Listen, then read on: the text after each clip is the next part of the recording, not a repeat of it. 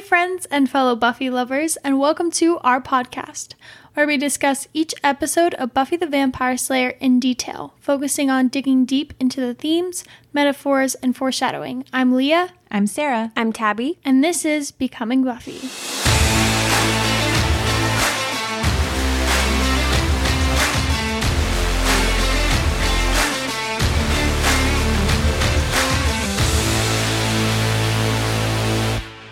Hi guys, and welcome back to the Becoming Buffy podcast.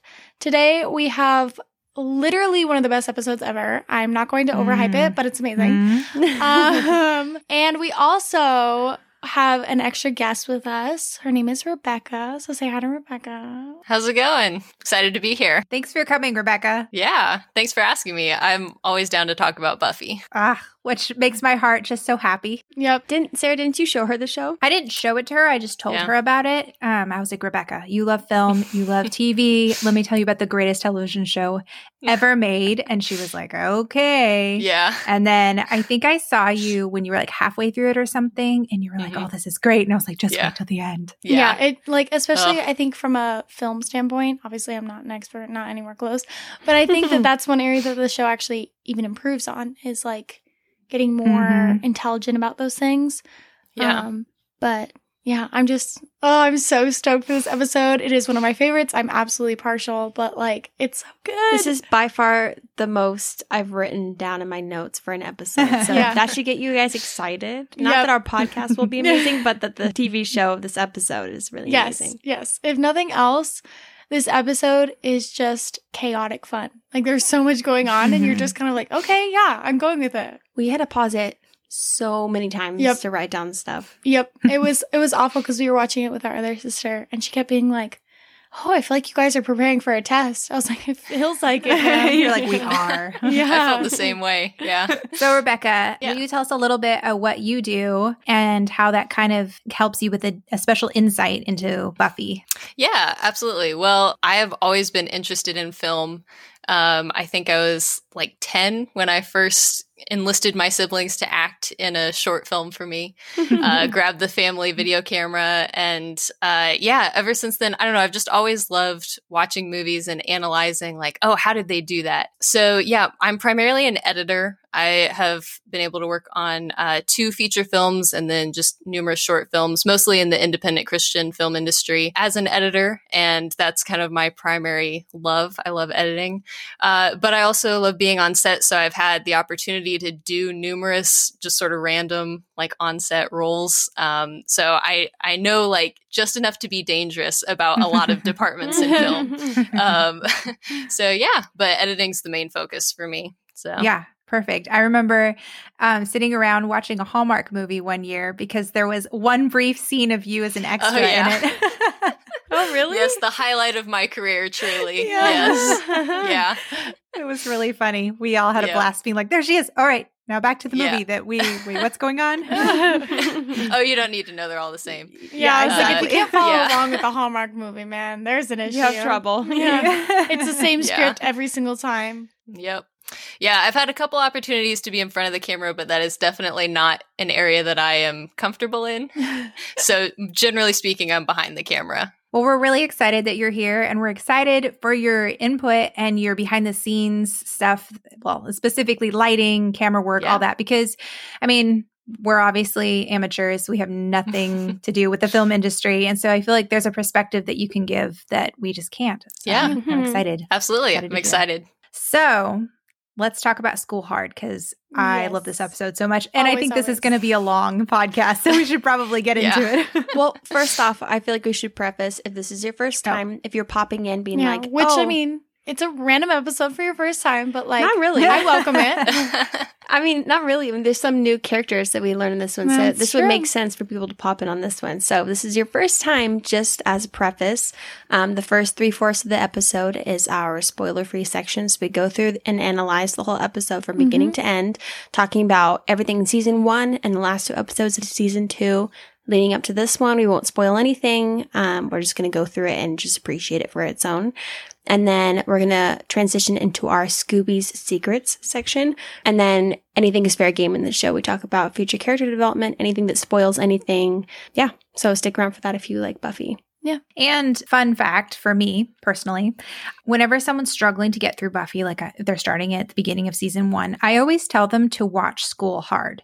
And the reason why is it's so early on in the show and so early on in the second season that it doesn't spoil a lot. It doesn't. And the thing is that the end of season 1, you start to really understand where Buffy is and she becomes more of a multidimensional character. Yeah. But season 2 is where the villains start to become more of a multi-dimensional characters and where the other stories revolving around Buffy and the Scooby Gang become just as interesting as the Scooby Gang themselves. You mean the Master wasn't a multi-dimensional character? Yeah. The annoying one. They're my favorites, personally. Right? So I feel like School Hard is when it's like, ooh, this is an interesting villain. Ooh, like there's a lot of stuff going on. And so it's an excellent episode to hook people in. And I will say, like, and I'll get into this later on in the episode, like, this was the first episode when I watched Buffy where I actually genuinely feared the villain. Like, the Master was scary, but I kind of was like, you know, he didn't really show a lot, but, like, you know, this new villain, I was actually like, he could genuinely, like, just kill someone. Like, one of the main cast, and I would be like, yeah, I could see it happening. Yeah. So I feel like School Hard is when it just really starts to kind of pick up. And honestly, from here on, the show just becomes better and better. And obviously, there's a few like bad eggs. Or the next episode. I like bad eggs. I don't know why you give it so much crap. It's not that bad. There's definitely our worst episodes. Yeah, there's definitely worse episodes. And the thing is, when we talk about Buffy, even like the worst episodes are still better than like so many shows. It's true. But you know, they're just not as good as like episodes of School Hard, but we'll get to those episodes when we get there. Yes, we will grin and bear it as we talk about them, and we'll probably have 2 pages of notes. A page and a half. Stretch it out. Yeah, exactly. Okay, so School Hard. School Hard is season 2, episode 3, and okay, this blew my mind when I found this out. You guys maybe already know this, but I'm so excited. So what Christmas movie do we love to watch every year that is our family favorite? Die Hard. This episode is based off of Die Hard. Based off the title, I can kind of hear it. I mean, loosely based. So School Hard, Die Hard, it was written off. But then you have that moment where Buffy's climbing through the ductwork at the top of the ceiling. Oh, that's true. You have it where Buffy is basically having to take down all the vampires one by one throughout the school. Oh, yeah. Uh-huh. That honestly makes sense why I like this episode so much, because I love Die Hard. Oh, right, exactly. Yeah. I feel so stupid. I didn't know that until like a couple weeks ago, and I was like, why? I don't feel that stupid. I don't think I would have put that together. But also like Angel impersonating as like a bad guy, whereas Hans impersonated as a good guy. That's true. That's really interesting. Yep. I've actually never seen Die Hard, so most of these references are going to go over my head. Oh, so no. That's it. You're off the podcast. Oh, that's fair. That's fair. All right. It's been fun, guys. No, but I mean, it's not like, you know, there's no, I don't think any direct quotes or anything, but there's fun little moments in there where it feels very much like there's Buffy a few comments. Well, there's actually like Bruce there's Willis. a few like moments in the episode where I kind of get like other movie vibes. I'll explain it when the scenes come up. Yeah. Anyway, now that we have that, it was written by Joss Whedon and David Greenwalt. You can tell. Yep. Yes, of course. And David Greenwalt is a producer on the show at this point. And it aired September 29th, 1997, and it was directed by John T. Kretschmeyer. So we open up in the principal's office, and Principal Snyder looks like he is absolutely loving this entire interaction. Oh, yeah. The funny thing to me is the fact that like you have one girl who clearly is like causing trouble in the school, like, and is enjoying it and not caring. And then you have Buffy who hasn't actually done anything in the school. Like, yeah, she burned down her last gym, but like she hasn't done anything to that school. So the fact that he's so on her, I'm like, dude, she hasn't done anything to your school. From what he's seen is that she's in the middle of a ton of fights, but she's breaking them up. That's the difference. Whereas like they talk about how Sheila stabbed a teacher or something. I was like, oh wow, they're definitely not on the same level. With a trowel. Yeah, I cannot. I was like, dude, I understand. Like she's definitely someone you'd probably keep your eye on because it's like, I'd rather not pay for an entirely new gym. But like why on earth is she at the same level with someone who's literally stabbing your teachers? Mm-hmm. Like, maybe, rank them a little differently. Yeah, well, Principal Snyder clearly has it out for Buffy, and I think it's just because he hates children. I think that's just what it is. 100%. So I wanted to talk real fast about Armin Shimmerman, and he's the guy who plays Principal Snyder. Fun fact, he was in Star Trek. He played a character called Quark. I haven't seen Star Trek, so I know everyone's going to shun me. New ones. But he was one of the most popular characters and was the main character on that show for a long time. Was in a couple of seasons and renditions. He's also gone on to voice a ton of video game characters, several DC characters and villains. I think he voiced Green Goblin. Oh, no way. Wow. In a Marvel. Yeah, I was like, that's Marvel. In a Marvel game. That's not DC. Yeah. I thought that was kind of cool. And he's a really, really excellent actor, really renowned. And I think it's awesome that he was on Buffy. Yeah, that's really cool. Pretty iconic role on Buffy, too. Yeah, right? Yeah. So it's been a little while since I've watched Buffy all the way through. I obviously rewatched this episode for this podcast, but is this his first episode in this season? Is this his introduction to the show, or has he been in it already? He comes in halfway through the first season. Isn't it the puppet show? Yeah, I think it is him. Okay, cool. Yeah, because Principal Flutie was here, and then Principal Flutie died in the pack, and then Principal Snyder first shows up in the puppet show. Yeah. Okay. Gotcha. Mm-hmm. Okay, cool. Yeah.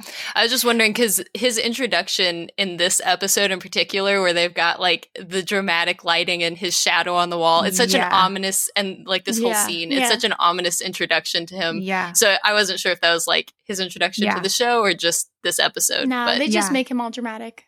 Yeah. Obviously, he's a looming figure in this episode where he's putting all this pressure on Buffy. So makes sense. Right. Well, and also he is in a lot of this episode. And before this season, he wasn't in a lot of episodes. He's in this first episode of season 2, and then he's not in the next one, but then he's in this one.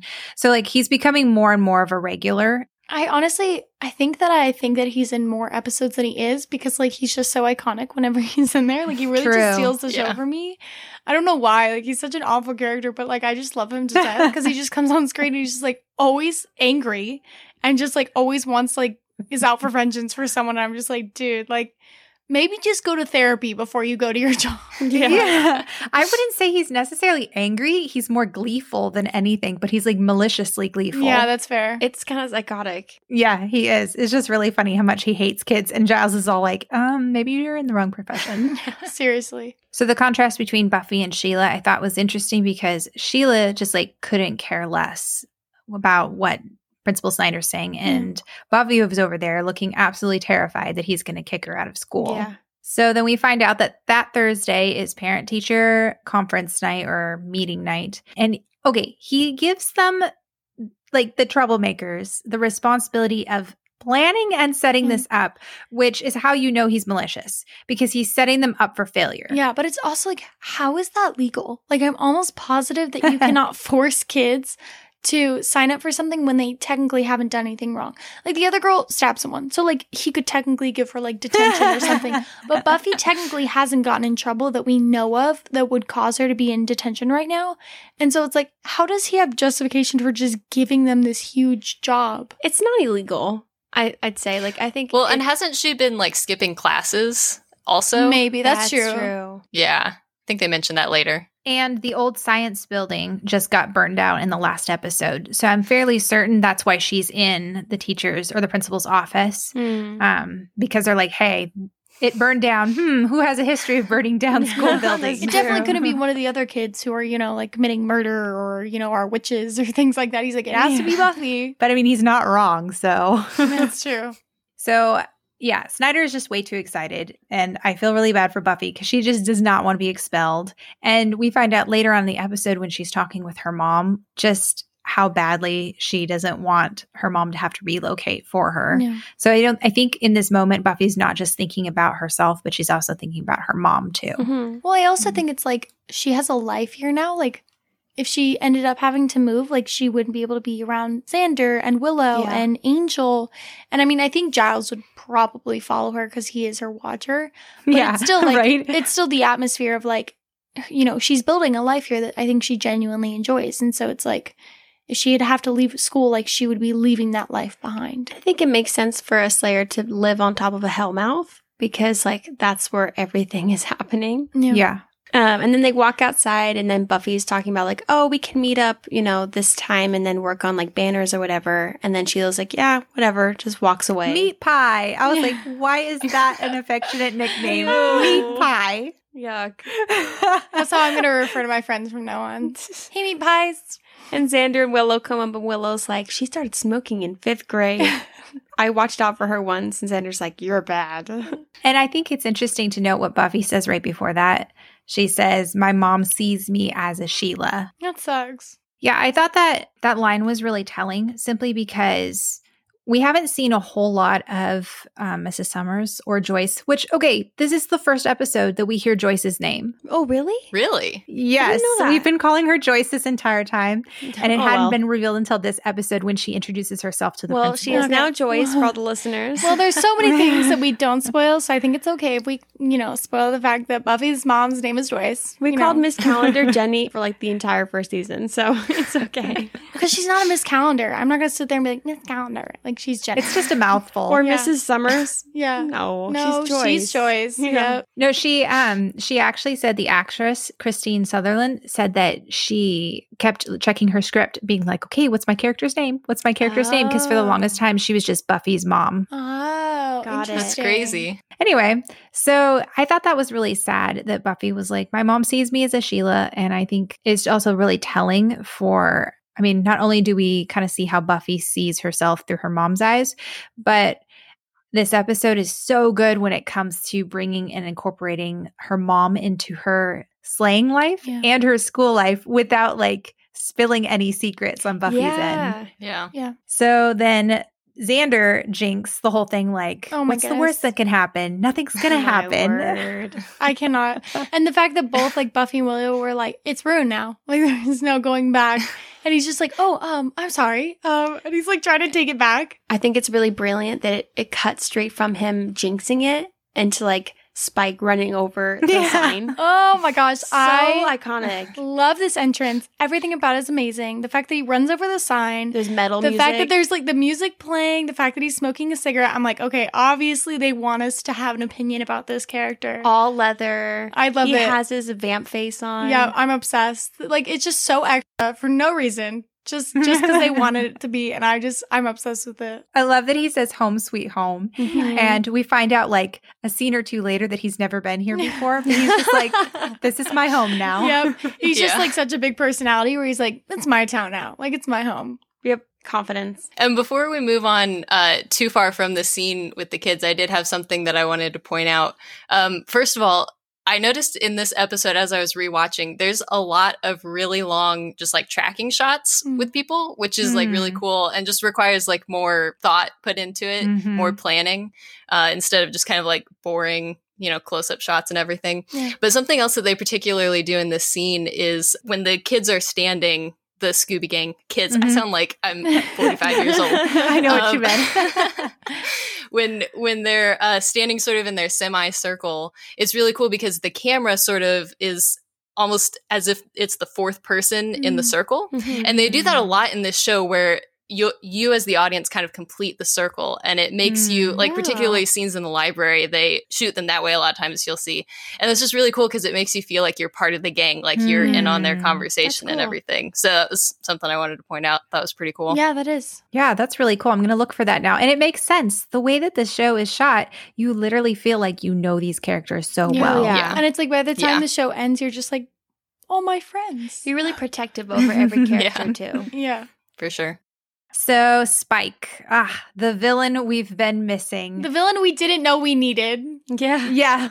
The annoying one just wasn't cutting it at all. Honestly, I'm so glad they decided to ditch that storyline because I'm pretty sure, weren't they planning on like continuing that storyline? So, I mean, this is kind of skipping ahead, but the Anointed One, or Cullen, is his name. I always forget he has a name. Colin is such like a douchey name. I know. I think of the guy from Pride and Prejudice. Colin Firth? Yeah. No, I think of the cousin Collins. Mr. Collins? Yeah, Mr. Collins. Mr. Collins. I was like, that makes more sense. Collins. See, my mind went to Edward Cullen because vampire.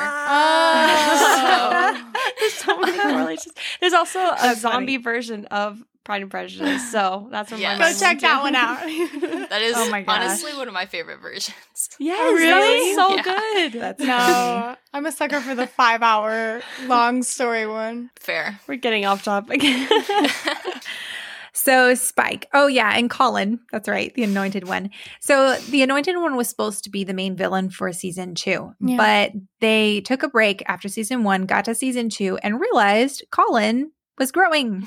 Yeah, and vampires aren't supposed to grow. Well, and he's boring. Like, I'm not even going to lie. Like, that kid is so boring. Like, how am I supposed to fear a child who, like, doesn't even really walk? The first scene inside the warehouse, all the vampires are acting as if he's a god, and I'm sitting here being like, I'm not buying it. I'm sorry. Yeah. I'm sitting here and I'm like, I don't care. Well, what I like about like the dynamic that they create is the fact that like the master was very traditional. You know, he didn't rise until he was supposed to because of prophecy. He didn't attack until he was supposed to because of prophecy. Like, he did everything by the book because he was traditional. And I love the fact that they change it up with like a younger, you know, quote unquote younger, because they're all like over 200 years old. But like they come in with this younger guy who's just very like the opposite of traditional, and they slam that in your face in every way they can in this episode of being like, Spike is not traditional. Spike is not by the book. He does things because he wants to. He does things when he wants to and because he wants to. And so I love the fact that makes him scary because he's unpredictable. Yes, exactly. And I think that that's why he's such a good villain for Buffy, because it teaches Buffy to think on her feet more because she has to anticipate what he's going to do. Yeah.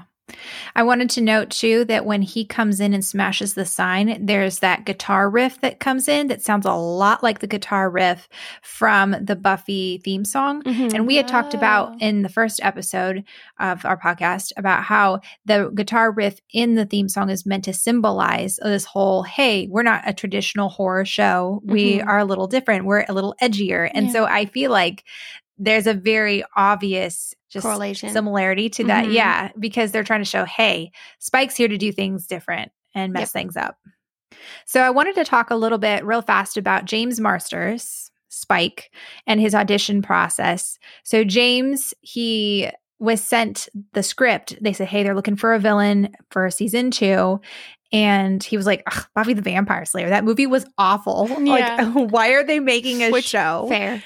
And his agent was like, hey, look, so they're airing it tonight at like 8 p.m. or whatever. There's an episode. You should go and look at it. And he said the episode he saw was the pack of all episodes. Could you imagine? And he just like watching the pack loved and being like, it. Yeah, I want to be on that show.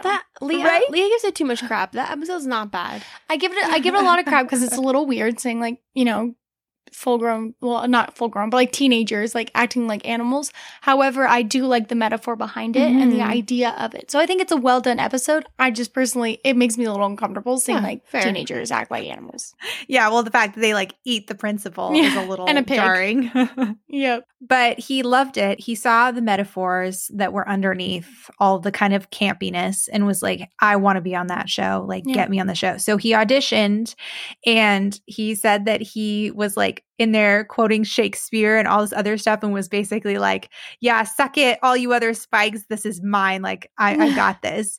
And him and Juliet Lando, who plays Drusilla, just like clicked immediately. The chemistry is electric between them. Yes. Agreed.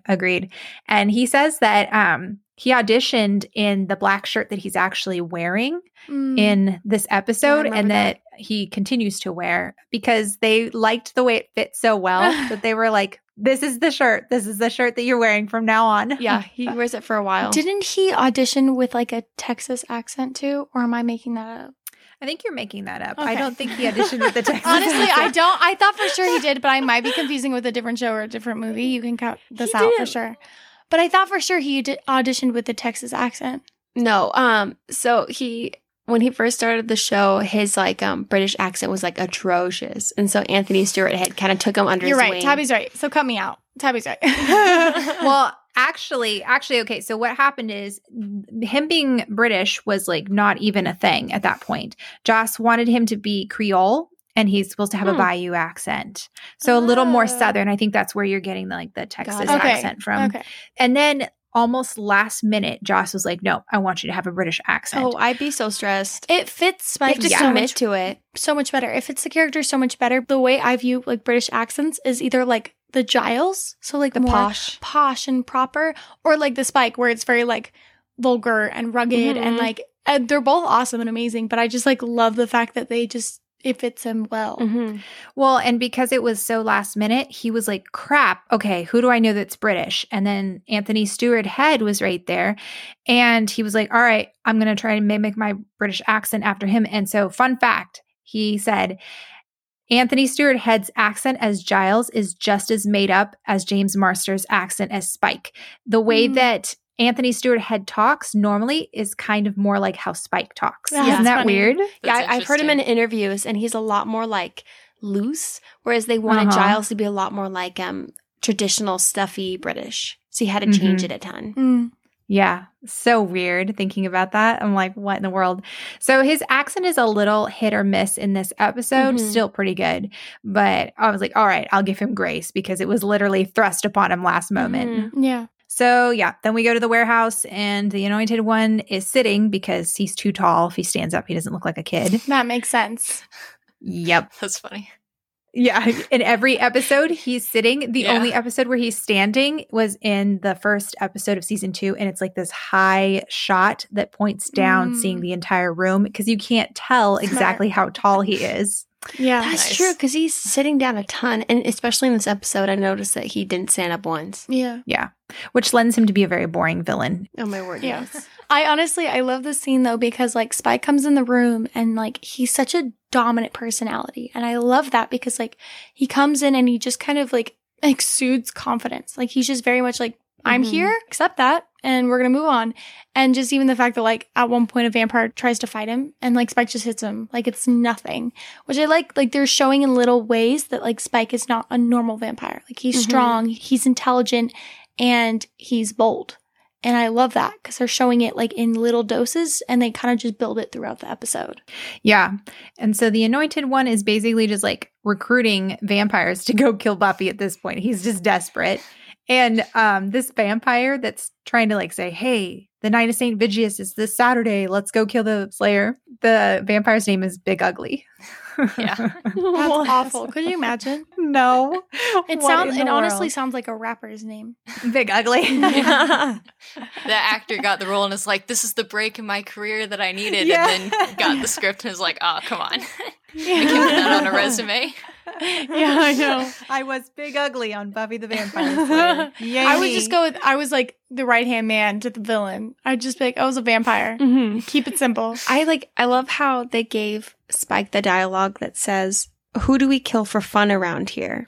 And then the annoying one, which I'm only going to refer to him as that, says like, who are you? And he's like, Spike, like you should know this. And then he talks about how he has bagged 2 Slayers in the past. Yeah.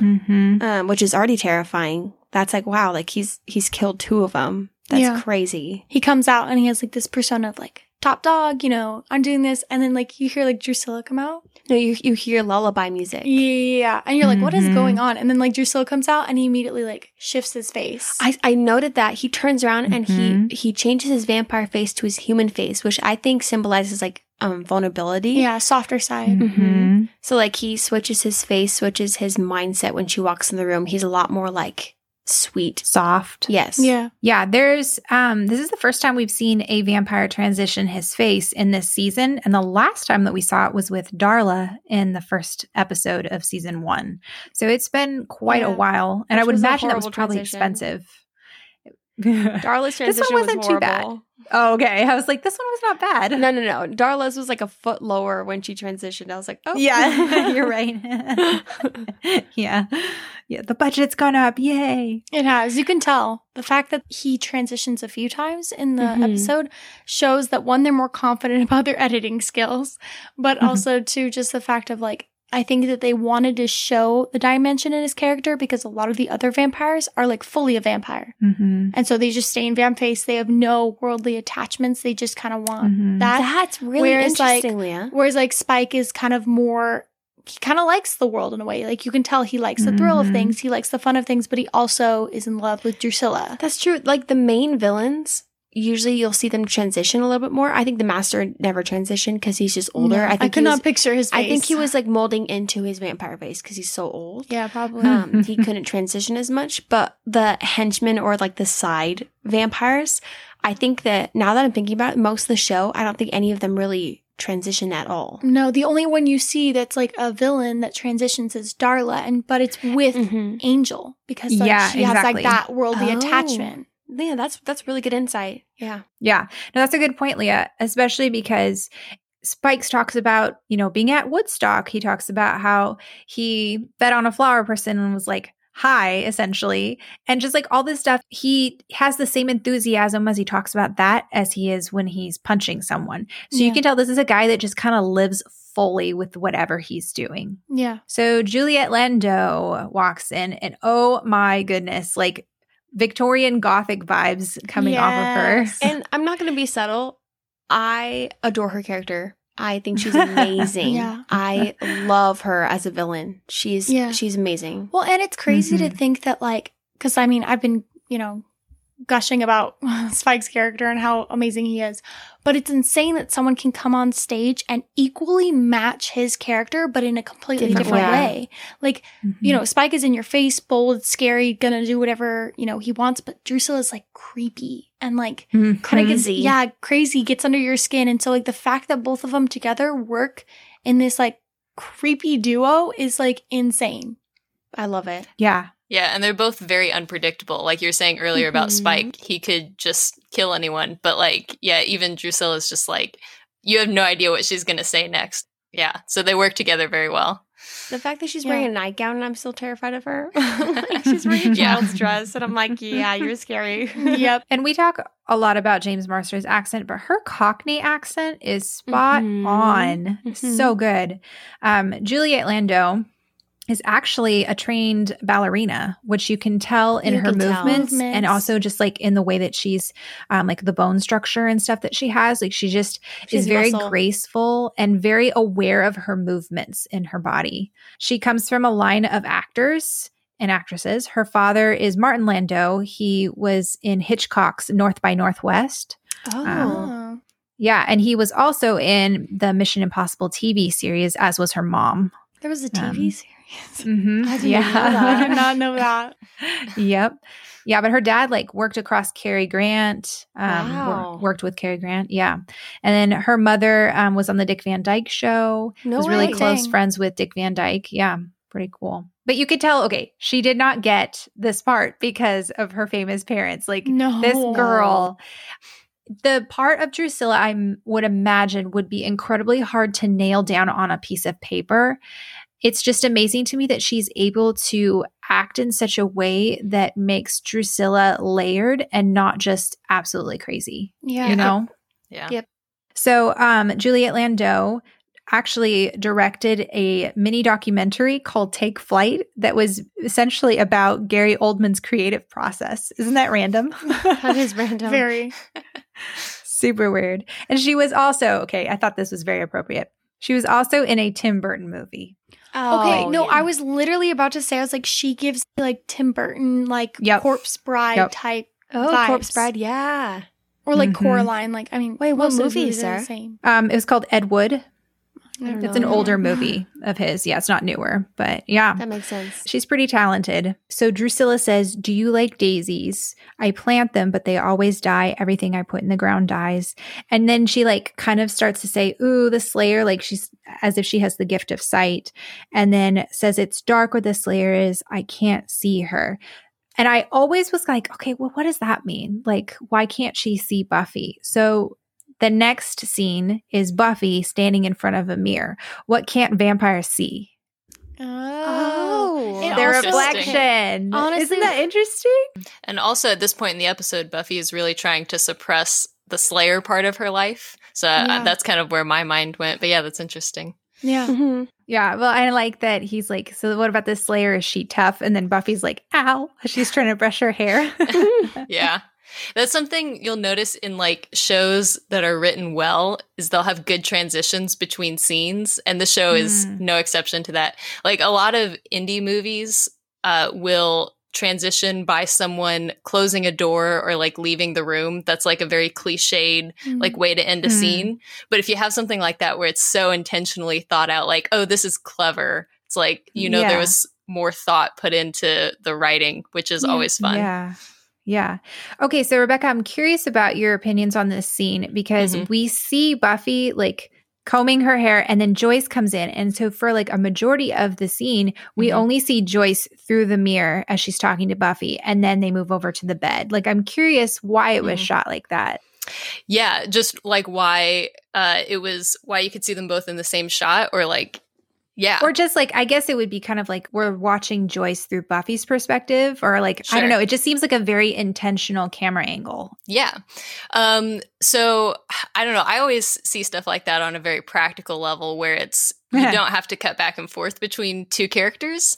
So you're getting to see both of the actors the whole time. So every like reaction that everyone has, you're getting to see. Also just from a blocking standpoint, I actually bought, you can buy script books that have the original shooting script in it. And so I bought that for this episode and was reading it. Awesome. Oh, wow. Originally, this scene was just like Buffy was supposed to be standing at the mirror the whole time. But the way that they did it, there's obviously some more movement, because if you just have two characters like standing and talking for a whole scene, it gets pretty boring. So to answer your question, the reason I think that they showed them in the mirror is it is just a little more visually interesting, and you don't have to cut back and forth between the two.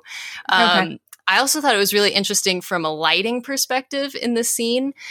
You have Buffy's mom is like much darker than Buffy is for like the first part of the scene. And I think it's because Buffy's trying to make a good impression and like she's got all this pressure on her and a lot of the pressure is coming from her mom. So I think they're like trying to symbolize that a little bit.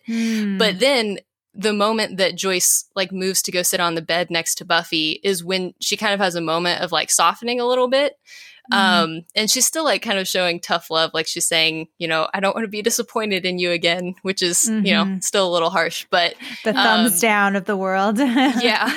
And, but when she goes and like sits on the bed, then Joyce is brighter than Buffy is because Buffy's like feeling this overwhelming pressure. So I think they do a lot with the lighting to sort of like symbolize where the characters are and everything, which is kind of interesting.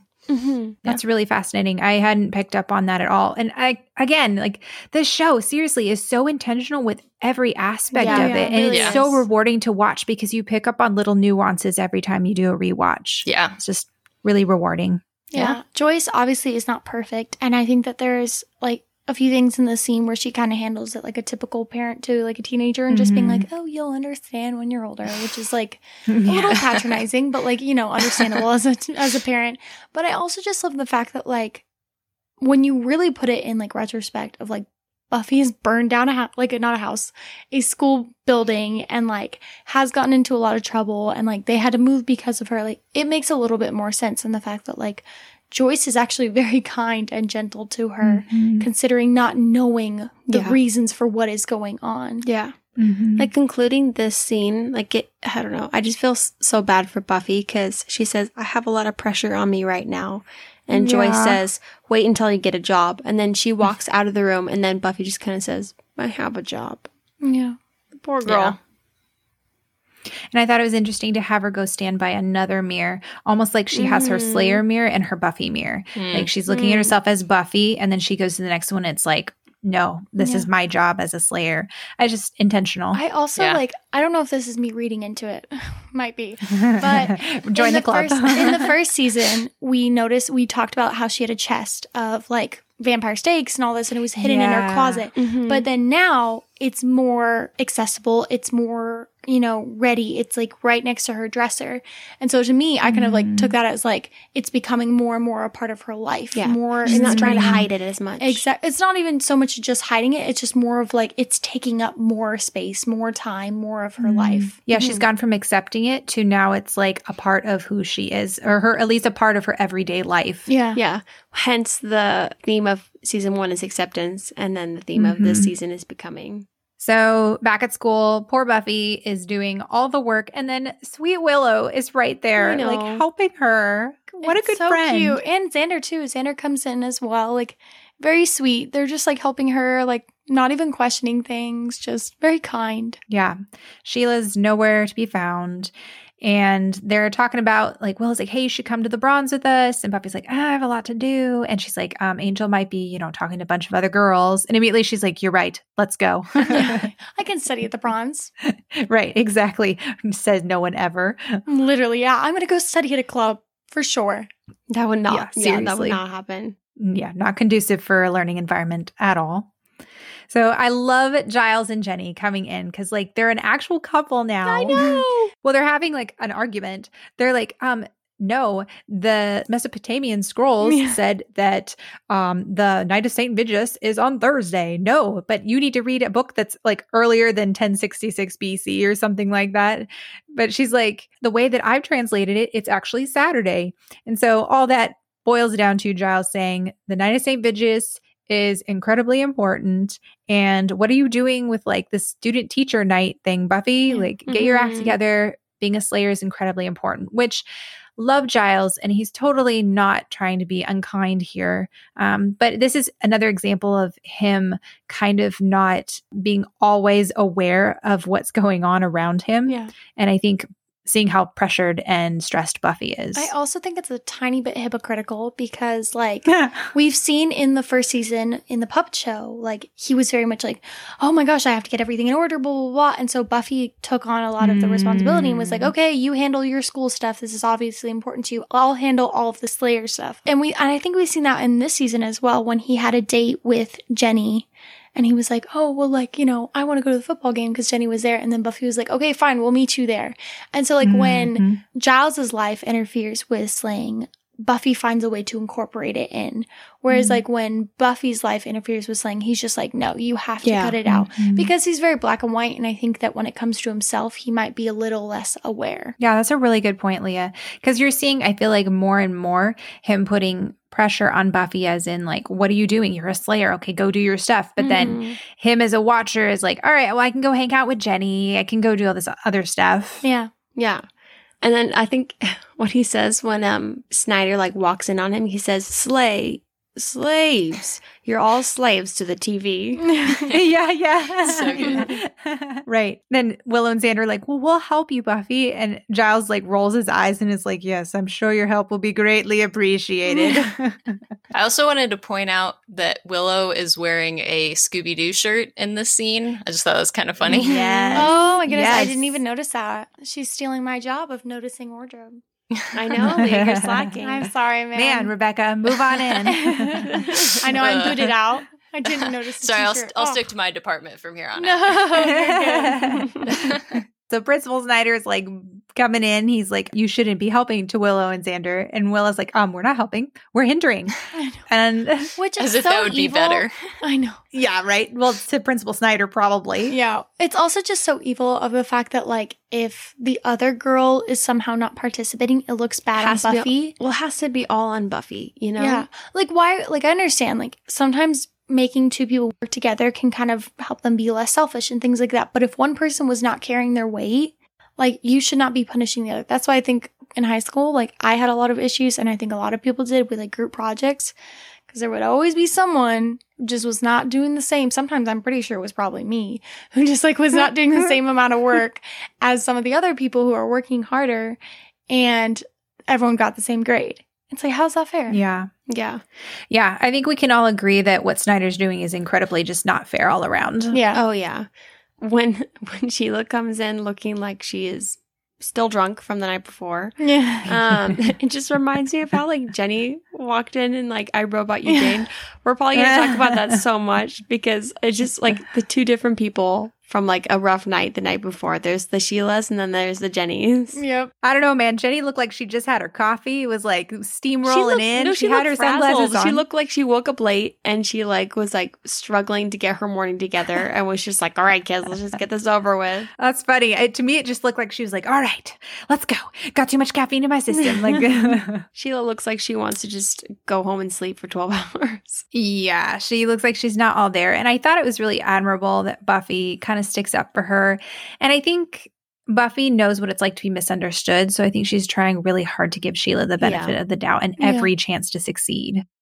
And also, like, for better or for worse, I think Buffy sees a lot of herself in Sheila, kind of how she was saying earlier, you were pointing out that, like, that's how her mom sees her. I think Buffy also sees herself in Sheila, because I think Buffy, like, doesn't always see herself super accurately, and she kind of sees herself the way that other people see her, which is not always like the healthiest way. But I think that's why she sympathizes with Sheila so much. Yeah.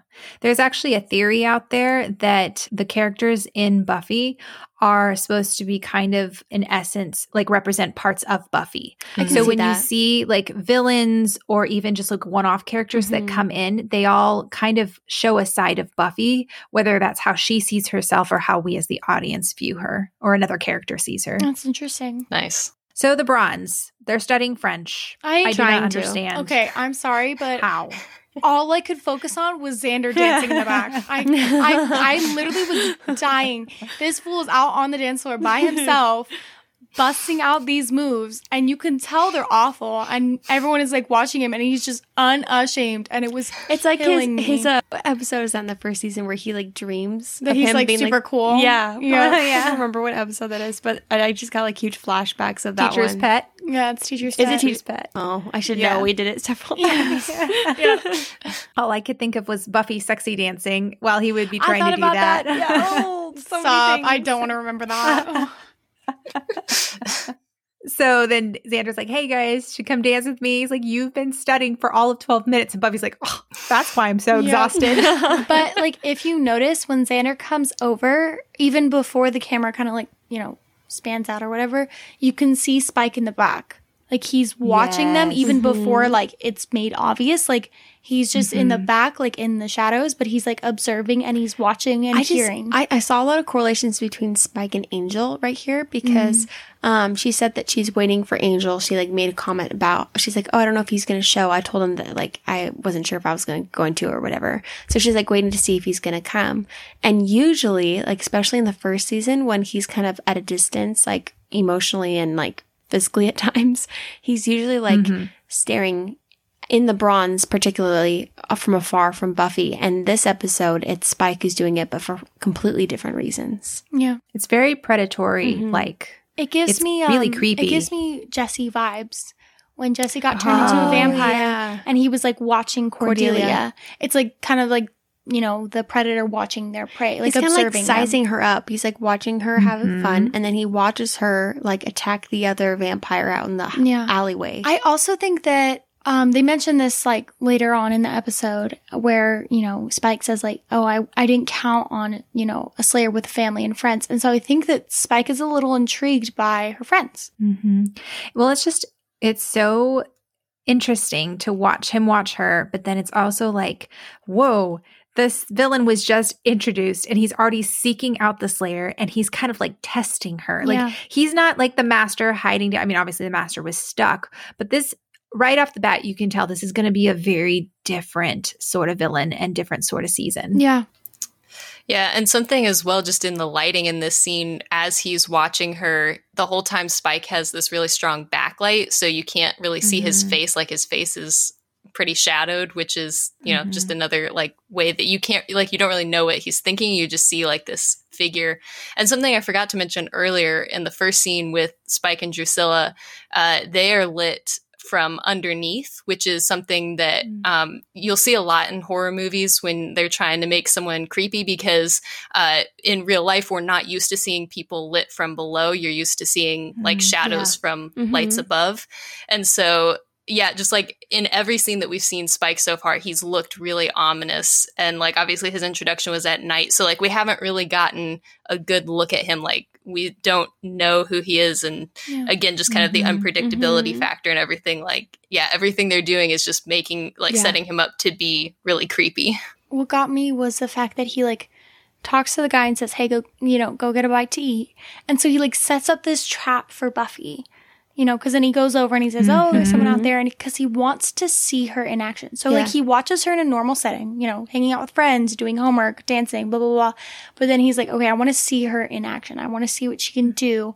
And he, like, just watches in the back. And you can even see at some point the vampire is kind of like, oh, Spike, help me. And Spike doesn't do anything. Because he's just like, no, I want to see what happens. Yeah, well, I'm kind of skipping ahead a little bit at the end of the episode. Spike's all like, man, a slayer with family and friends. And we get the impression that this is not normal. Like a slayer is not normally surrounded by people, like a support system. Yeah, probably isolated and trained. Right. Yeah. And you see that in this episode where, Buffy's fighting. It's actually Big Ugly that she's fighting. Oh.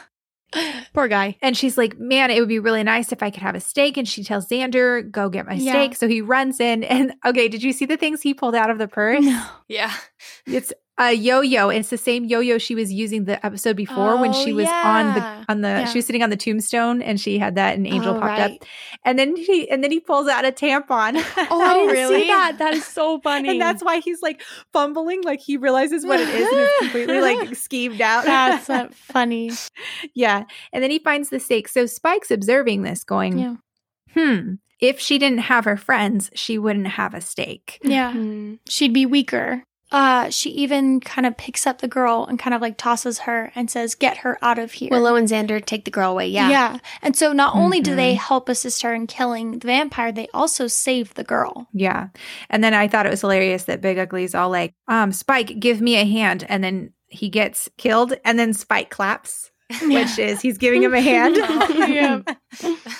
I was like, this has Joss Whedon written all over it. Yep. Also, what kind of makes Spike a scary or unpredictable person, or demon, I guess, is that like the guy is like his henchman or whatever word you want to use.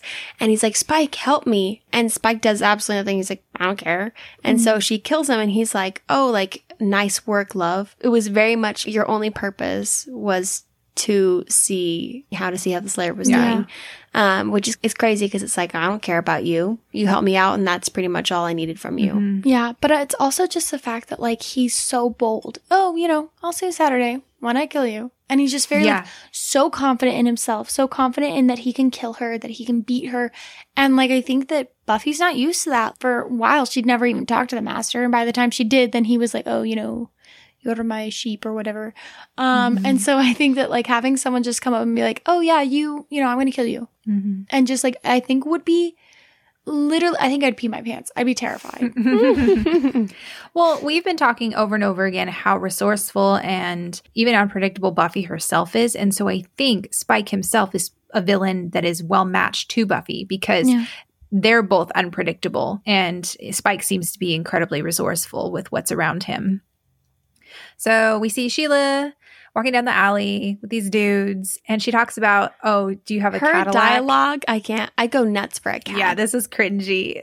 So when they wrote the script initially, Spike's car was supposed to be a Cadillac, which was supposed to be why Sheila followed him, but it ended up not being.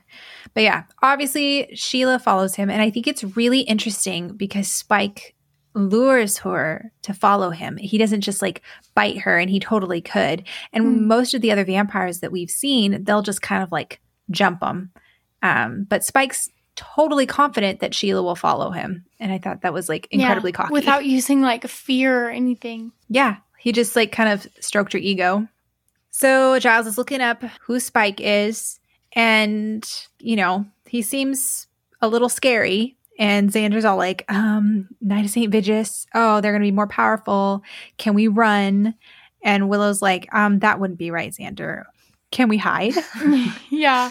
I also wanted to point out when Giles hears Spike's name, he says, oh, that's a little unorthodox. which I feel like they chose to say that on purpose, again, to kind of like further the idea of like Spike is not normal. He's not traditional. He's not like the master. Like his name, his vibe, everything about him is going to be non-traditional. Yeah, they're like, hey, in case you hadn't noticed, Spike's not normal. Yep. Also, something interesting that I noticed when I was looking at the script is that they changed the order of these scenes in post, because the way that they shot it, originally the scene in the library was the first scene coming into Act 2, and then the scene with Sheila and Spike, and then it just went straight to Spike and Drusilla, which I thought was interesting because this transition works so well, where Sheila says at the end of the scene, she's like, hey, what's your name? And then Giles says Spike at the beginning of the next scene. So that was just super weird that it worked so well, but that's not how they originally planned it. Huh. Yeah, and there's a couple instances of Joss Whedon rearranging several ways in which he wants the order of the scenes to happen.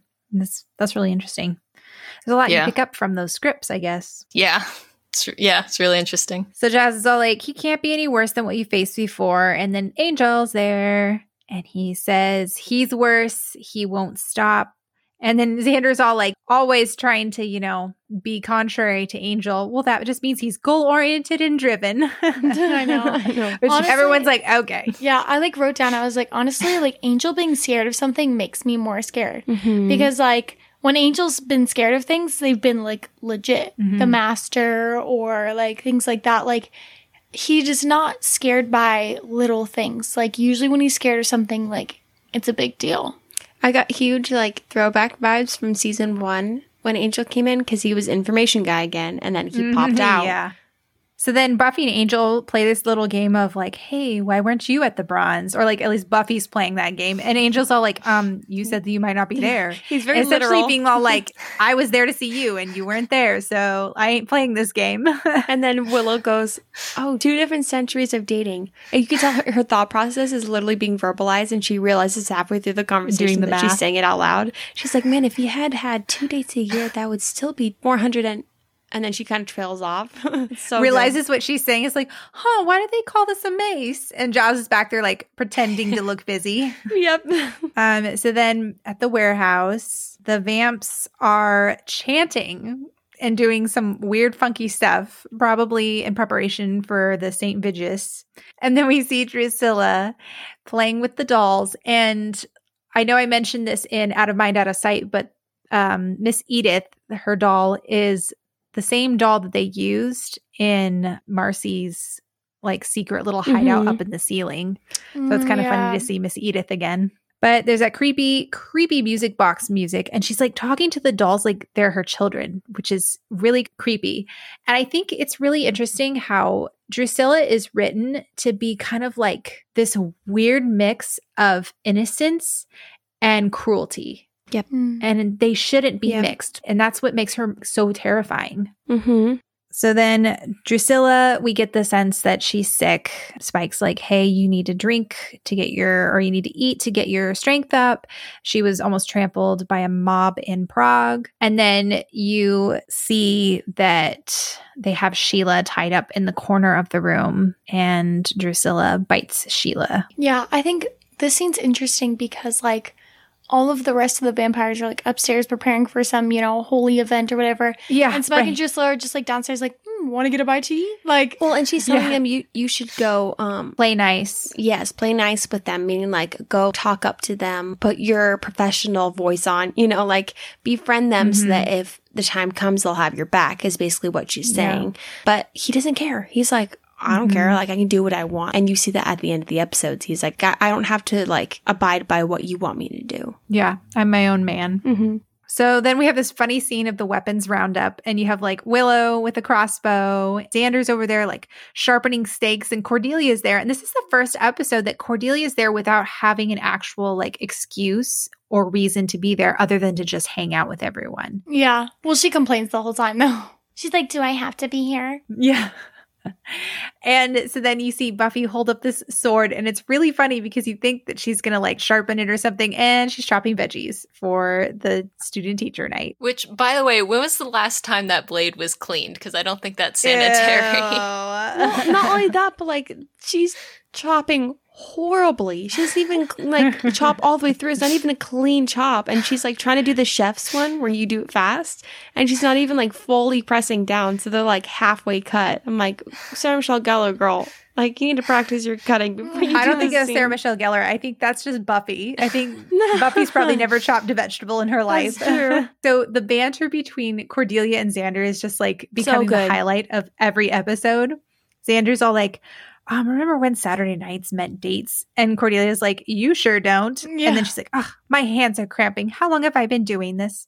And Xander's like, 3 minutes. And she's like, well, why do we need all the stakes anyway? If this guy's as scary as you say he is, this just means that she's going to be dead quicker. Like, it'll all be over sooner. Okay, I've always wondered, do the stakes disappear with the vampires? Is that why they have to keep recarving them? Yeah. No, they don't. They don't disappear. They definitely have. Well, I think that's just bad editing. I don't think that they are supposed to. I could be wrong, but don't they disappear if she like leaves them in the vampire? Like if she lets go, but then if she pulls it back out. Got it. That makes sense. No, because there was the one in the first episode of season 2 when she was bad. She stabs the guy.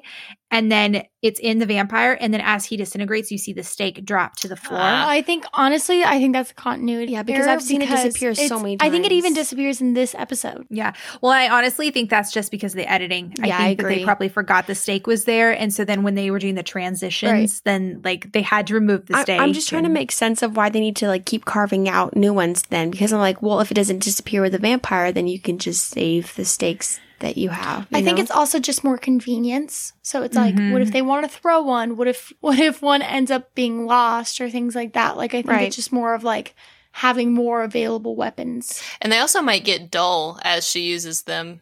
So maybe they're just sharpening old ones. I don't know. Yeah. Well, and I mean, it's just like rubber bands for us girls or bobby pins. Like they just get lost. So Buffy's outfit and her hair in this episode is like one of my favorites. I love it. Her and white Willow. skirt. I was going to mention this when they are in the gym and preparing, but like they just look so cute. Like Willow looks so like put together. She looks very like girly and grown up. She's wearing an outfit, honestly, I would see Buffy wearing.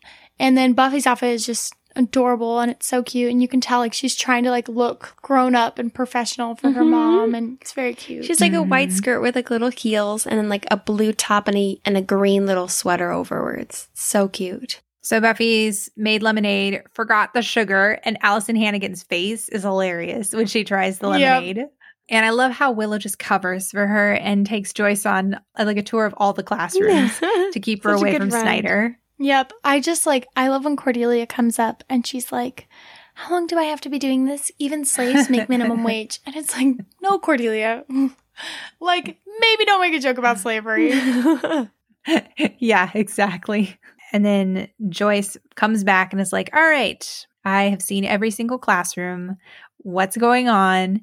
And Principal Snyder and Joyce meet for the first time. And he's all like, meet me in my office. I have things to talk about. And the look that Joyce gives Buffy as she's walking is very, I've been on the receiving end of that look from my mom. Yep. And I think, and you can tell Buffy knows. Buffy's like, okay, how long am I going to be grounded? Like, it's inevitable at this point. I also liked in this scene how Cordelia has she burns Buffy by saying, hey, like something about you don't know how to moisturize. And then her mom shows up and she's like, now there's someone who knows how to moisturize. Yeah. But she says that when Joyce is talking to Willow and like facing the other direction, like Cordelia can't see her face at all. That's a good point. Yeah. And then she's all like, I think that when they're done talking, you're going to be still grounded in 10th grade or something. Yeah. And Willow's all like, Cordelia, have some lemonade. I love it. Willow is like so passive in her aggressions. You might even say she's passive aggressive. Yes. Because she has in season 1 that one line where she's like, oh, press deliver or whatever. And it's delete. It's just like, oh my goodness. Like, you don't expect Willow to be savage. Yeah. I love it, though, because it's, like, her gaining her confidence, and it's her kind of, like, sticking up for herself, but, like, in a Willow way. Like, she's not going to be, shut up, Cordelia, but she's just very, like, smart about it. And she's like, Cordelia, like, I'm going to humble you. Go get some lemonade. Like, it's just very, like, it's very Willow, but it's very, like, confident Willow, which I love. Yeah. And then we transition into the library and we find out that Spike's name was William the Bloody. That's what people call him because he tortures his victims with, what was it? A railroad spikes. Yeah. Mm-hmm. Which, I mean, kind of iconic name, man. Which is how he got his name, Spike. Yeah, if you're going to get any nickname, it's not a bad one. He's killed 2 slayers in the last century, and he is not as old as Angel. Barely 200. So back in the conference, Joyce is like, all right, not happy with you, Buffy. Get in the car. Ugh, every time she has such serious mom vibes. Whenever she says that, I'm like, okay. Mm-hmm. Like, I feel like Joyce. I'm being reprimanded. Yeah. Then Spike blasts in with his dudes and is all like, I couldn't wait. Like, we're doing this now. Yeah, no, I love it. Like, it makes sense. Like, I feel like if I was a villain, I would not continue to wait around when I know who my target is. I know her life. I know all this stuff about her. And I should use the element of surprise. Like, it's so smart. Like, why am I going to wait? What's the point? Mm-hmm. Yeah. So Buffy grabs her mom, which I love. She grabs her mom and takes off. And the music right here, the piano that goes is very similar to Die Hard. What was that? Was it Sarah? The piano. Sorry. But like the little like piano riff down in the bass notes is very similar to Die Hard. Yeah. Which I was like, Die Hard. Yeah. I get really excited. And I like how Buffy threw a chair at them, which was like a way of slowing them down without revealing her Slayer capacity to her mom, which I thought was kind of cool. She does that a lot throughout this episode. Is like, she's intelligent, she's creative, but she's also cautious. Which, like, could you imagine having like all that adrenaline, trying to save all these people, but also having to be like, I can't go too crazy because then like everyone's gonna know. Well, and I think it's really interesting too that the lighting in this episode is very similar to season 1 lighting. It's very dark, very horror movie, scary, and also, okay, speaking of lighting, Principal Snyder, as soon as he comes out from talking to Joyce, is all like, "Party's over." This is the sole reason. The sole reason I had all you all just for here. Joyce. Yep. What a little jerk. And man. you can even see there's like either a teacher or parent is like sitting down under the light and it's like either eating or sitting or talking or something. And then he shuts off the light and you can see their body language kind of be like, oh, like they have to like go home. It wasn't even like a, hey, we're wrapping up. You know, it was like a lights off, get out. No That's warning. very much his personality. Could you imagine just like being at school, public place with a bunch of like families and parents, and then just a ton of people just break in through the windows and all hell breaks loose, literally. Terrifying. So Buffy rounds up a bunch of teachers and parents. And okay, so she pushes a cleaning cart and it misses Cordelia and Willow and hits 2 vampires. I was like, whoa, that is some serious aim. Well, not only that, but like when you see it like rolling, it's going so slow. I'm like, they could have ran out of the way.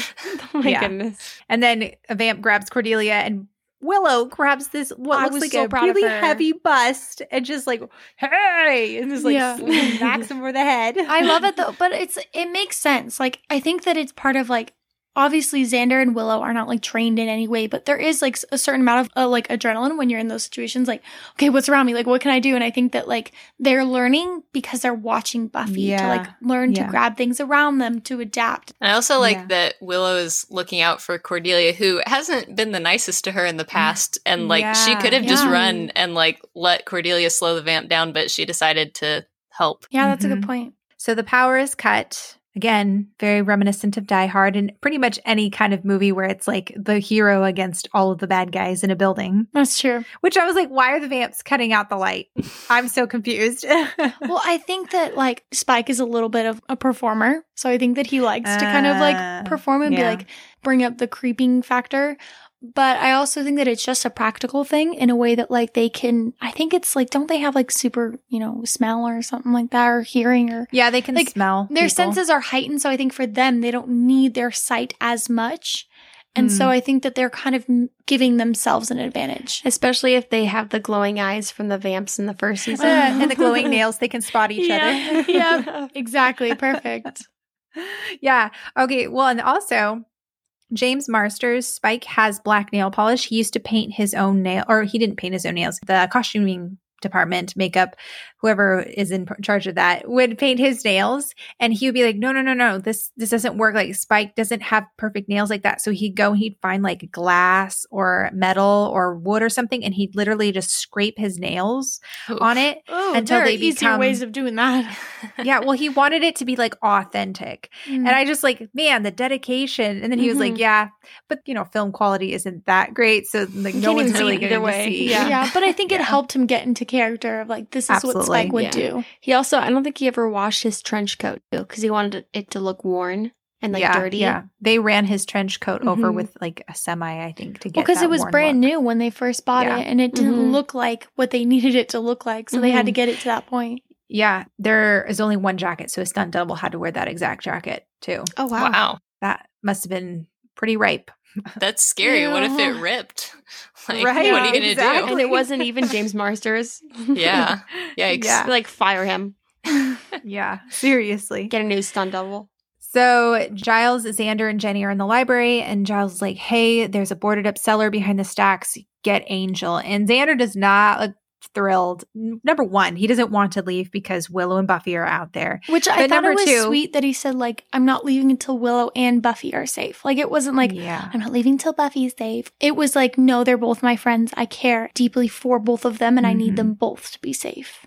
Yeah. So he goes, and Snyder is all like, oh, these gangs are all on PCP. And Buffy's all like, all right, Mom, you need to stay here. And she's like, don't go out the windows. Don't try anything. And Snyder's like, well, what makes you the person that should be listened to? And she's like, because I know how to stop them. So then Buffy climbs up into the ceiling. Another Die Hard moment.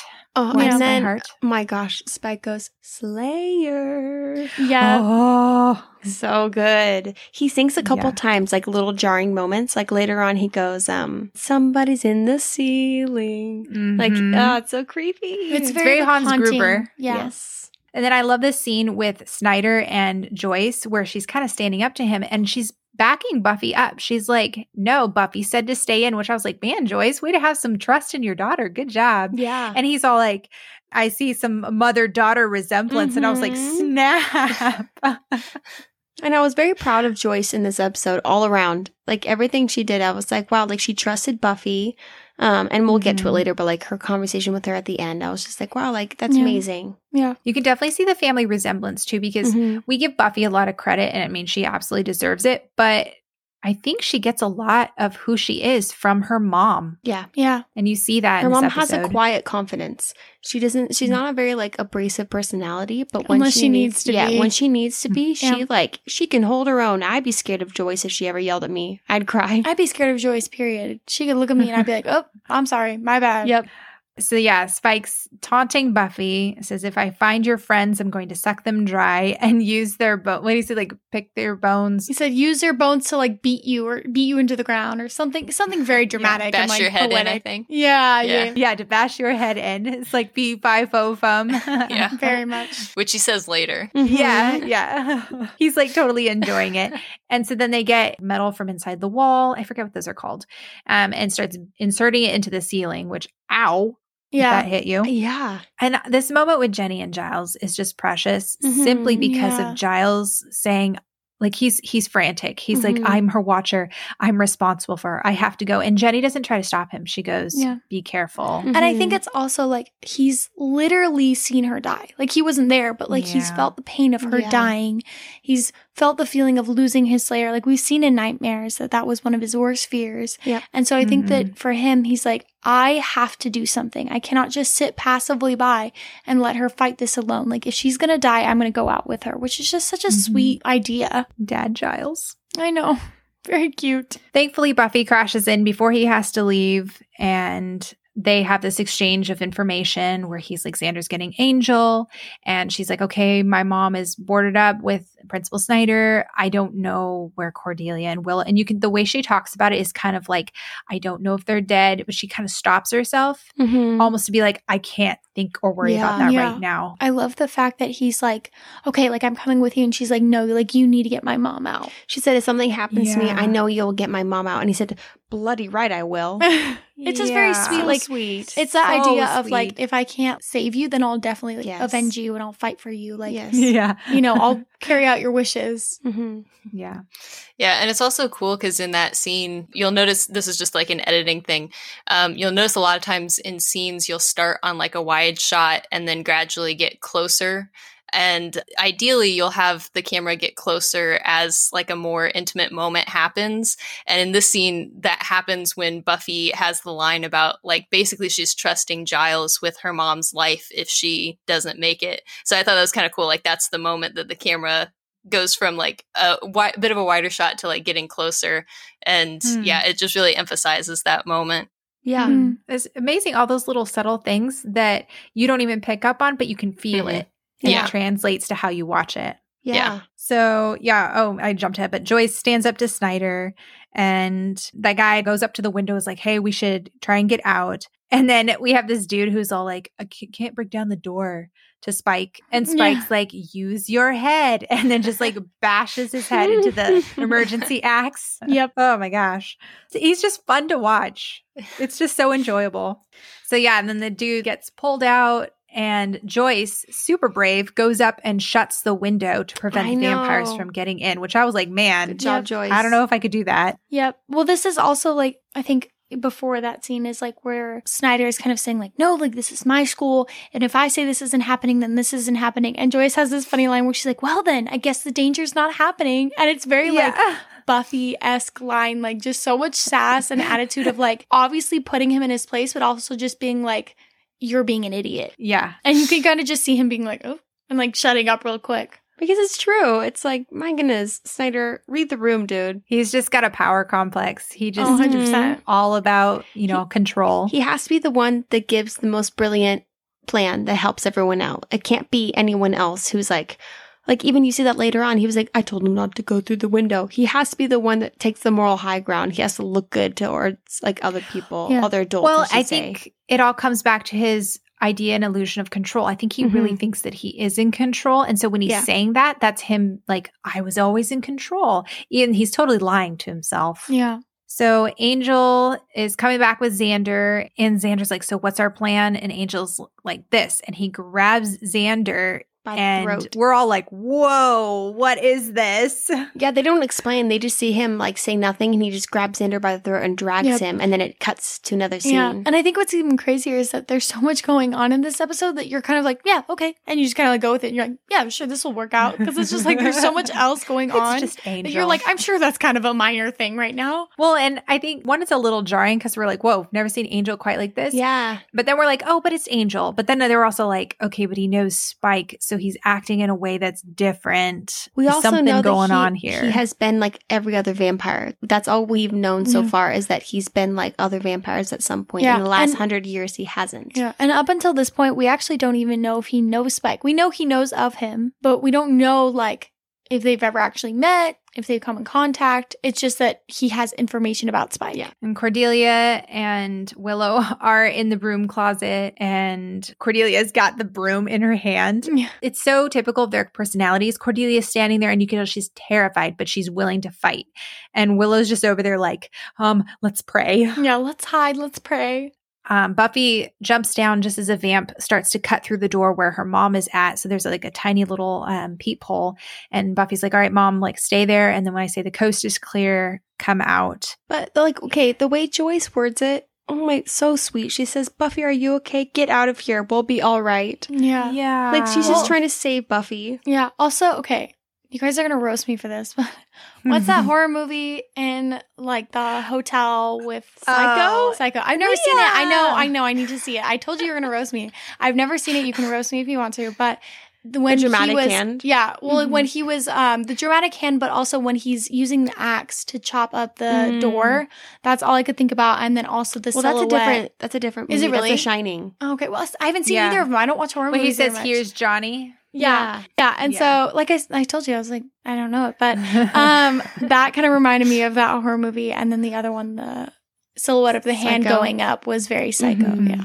Psycho is the stabbing. Yeah. And then The Shining is the breaking the door. Yeah. So Sheila shows up. Say that 10 times fast.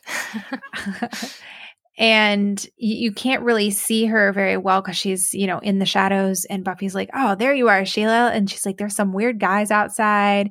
And Buffy's like, all right, just stick close. We're going to go get them. And Sheila grabs the axe and walks behind her. And you're already kind of like, okay, we saw Drusilla drink from her. She should not be alive. And so we're already super suspicious of Sheila right now. Not to mention she's walking behind Buffy with an axe. Yeah. Which makes us I think that was the more... part that kind of set me off a little bit more. I was like, that seems a little sus. I'd be like, hey, how about you go in front of me, pal? Well, okay. And then, oh my goodness, this next scene, so good. So they cut scenes and then Angel comes in holding onto Xander like a normal demon, like a normal like vampire.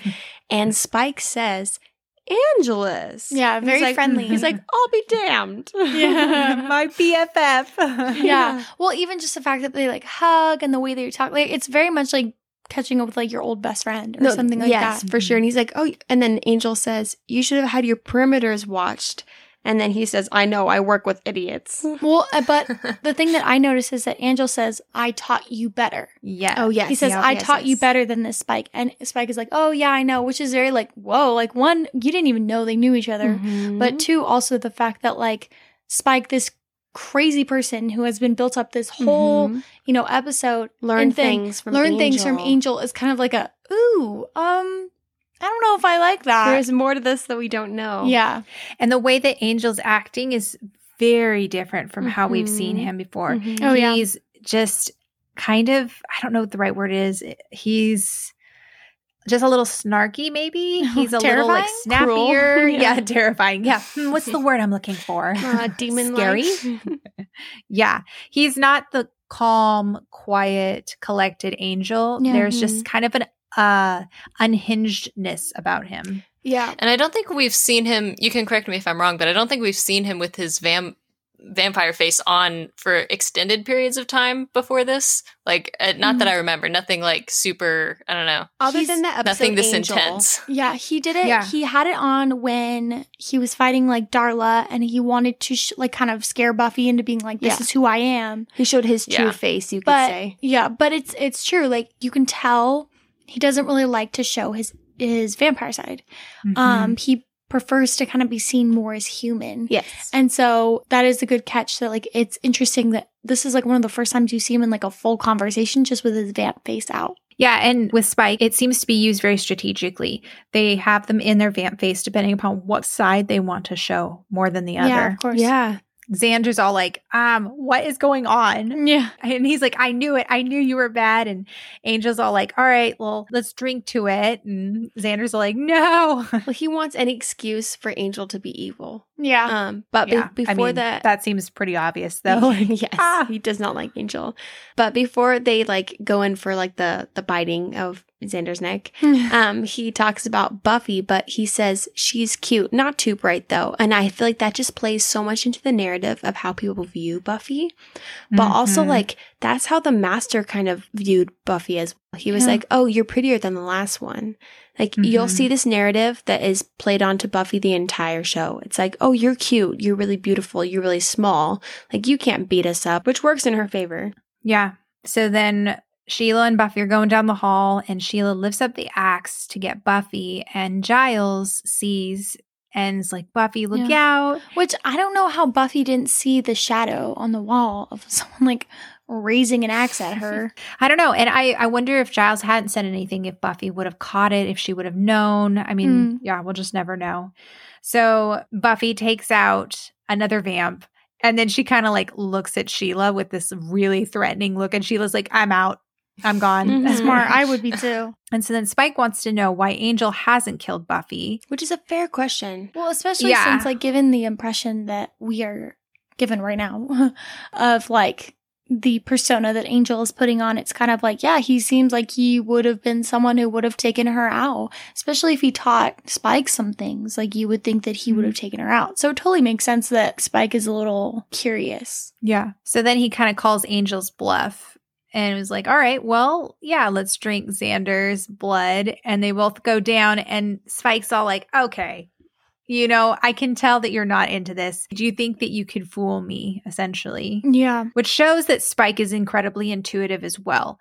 Like, he could tell that Angel was lying. Either like not only incredibly intuitive, but he also knows Angel really well. Yeah. Well, and the next sentence is kind of very telling, because Angel says, oh, well, people change. And Spike goes, not you, not me. And then he says, like, you were my sire, you were my Yoda. Mm-hmm. It's very telling that, like, one, not only were they very close, but two, like, Spike looked up to Angel and respected him in probably like a gruesome, creepy, you know, type of way. But it's very clear that they had a long history of whatever it is they did. Well, I just think it's so interesting. He says, not us, not demons, which I think is like, that is so good, because it's true for most demons, but Angel has a soul. Yes, he is a demon. Yes, he's a vampire, but he's not like other demons. Whereas Spike doesn't see it that way. He's like, all vampires are the same. We're all evil. We all want the same purpose. Yeah. You know? But it also just makes sense, because it's like, if you were someone like Spike, who's a demon, and all you see is vampires and demons around you who are evil, and all they want is, you know, destruction, all that, I definitely think it would be confusing seeing someone you knew is super evil be like, oh, I've changed now. And you're like, what? Like, that doesn't happen. Yeah. So then Angel and Xander run out, and Spike is like, come on, people. This isn't a spectator sport. He has so many one-liners. Yeah. Everything goes really still. And he goes, fee, fi, fo, fum. I smelled the blood of a nice, ripe girl, which this is an interesting wording, because there's a lot of symbolism between vampires and sexuality, and even Buffy as a girl. I smelled the blood of a nice, ripe girl. It's just very much insulting. This scene in particular, he's terrifying. Like, he's scary the whole episode, for sure. But, like, this scene in particular, he is looking dead in the eye of, like, a slayer. And, like, any other vampire we've seen that has fought her, you can at least tell, like, they're, like, recognizing, oh, this is going to be a hard fight. Like, I'm kind of scared or whatever. But, like, the fact that Spike looks at her and talks to her as if she is, like, a normal fight is terrifying. Because you're like, what can he do? Yeah. Yeah, and kind of going off of that, it's interesting that, like, most of the time in the show leading up to this, you'll see when Buffy is fighting, like, vampires or bad guys or whatever, she's always the one who's cracking jokes, and they are, like, stressed and, like, focused on the fight. And I think Spike is the first person who really, like, we see him joking, and they kind of have a little banter back and forth before they fight. And it's that, I think, is what's part of the thing that's so creepy about him, is that he's confident, like, he's not stressed, like, he's comfortable enough to just be joking with her, which is really creepy. Yeah. Well, and I think Buffy herself is eerily calm. She's standing there, and she says, do we really need weapons for this? Like, she knows.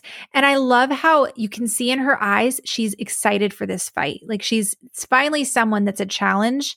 And it's just kind of interesting to see Spike is almost kind of like the villain version of Buffy in a way.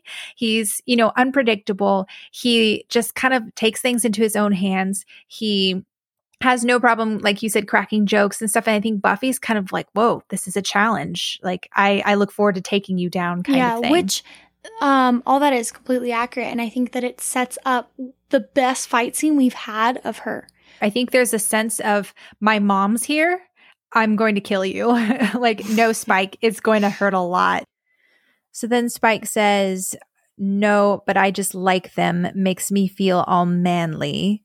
And then he basically gestures with his body and with his weapon that it's almost like a sexual innuendo, which we've talked about before, how vampirism and sex kind of go hand in hand. Like, they're very erotic, very sensual. One's often a metaphor for the other. And I was actually reading something really interesting the other night. So I'm reading this book called Buffy the Vampire Slayer and Philosophy. And it's a bunch of different papers from philosophy students and people who analyze Buffy through like the works of Aristotle and Plato and things like that. And it's really, really fascinating because they talk specifically about vampirism and how they theorize that it's more than just a metaphor for sex, but it's actually a metaphor for rape. And I thought that was such an interesting and very accurate metaphor because you're literally drinking someone's blood without their permission. And a lot of times they have parallels between like orgasm and pain. Yeah. And then on top of that, you know, the demon takes over someone's body. Yeah.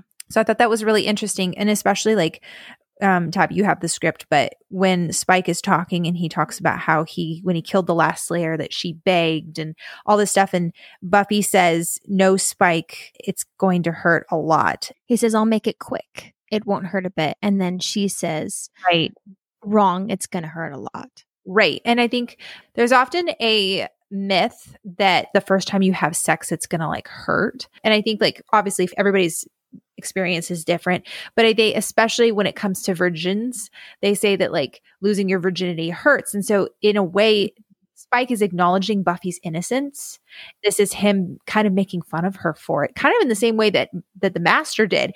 And the way that Buffy responds is funny to me because it's almost like her subtle way of saying like, this isn't my first time. I've already gone up against the Master, you know, and the Master has already drank her too. Mm-hmm. Like, it's just very interesting, the parallels there. And I think that Spike is trying to intimidate and get underneath Buffy's skin, but I think there's also kind of a little bit of an attraction there too, from a very predatory stance. Oh, absolutely. I agree. The chemistry between both of them is like electric as like a villain and then a heroine. It's so like interesting to watch, and their like fighting chemistry is just so cool. Yeah. And I think it's also interesting because like we have the comparison between Spike and the Master, and the Master didn't really do a whole lot of fighting Buffy. We had that one scene where he literally died. And so like the most of the time he just used his like weird mind power over her. His thrall, yeah. Right. And so this is the first time we're really seeing Buffy like spar with someone who is at her level. Mm-hmm. And then Joyce turns around. We have this moment where she's running away and she makes the decision to stop. And you can see on her face going, what am I doing? My daughter's over there and she needs me. And it's just a very realistic mom thing. But we talked about this earlier, how Buffy gets her bravery, her kindness, her self-sacrifice, her just a lot of things, not just from the fact that she's innately a Slayer, but I really believe from her mom. You see a lot of parallels. I think you mentioned it, Leah. There's a lot of parallels between Joyce and Buffy in this, and how Joyce talks to Snyder, and how even Joyce is willing to defend other people and risk her life. Yeah, I just think it's really sweet because it's like we always just kind of chalk a lot of Buffy's Buffiness up to her being like a feisty teenager. But I think in this episode, it's kind of showing like, no, that's more of like Buffy's character. She's strong. She is passionate. She is like all these things, but she ultimately cares about other people. And you're seeing all those qualities in Joyce as well, which I think just is really sweet for both of their characters. Yep. Yeah. And then we have a really quick scene, but I think it's very important, where Angel saves Xander from the vampires. Mm-hmm. And it's interesting that the other vampires seem to be afraid of Angel, which I feel like is more consistent with the Angel that the books talk about, like the Watcher's diaries and all that stuff, versus the Angel that we've kind of seen so far. It's just very interesting to see this kind of pattern, because like we saw that the Master and Darla and a lot of the vampires in the first season had this like fear of Angel, or almost this like awe of him. And then you kind of like look at like what is portrayed in the show and you're like, this Angel, like he's cool, but like he hasn't really done a lot.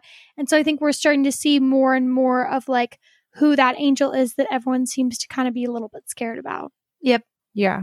And then Buffy actually bashes Spike's head through a wall, which I was like, whoa, when I was watching it, I was like, dang girl, you go.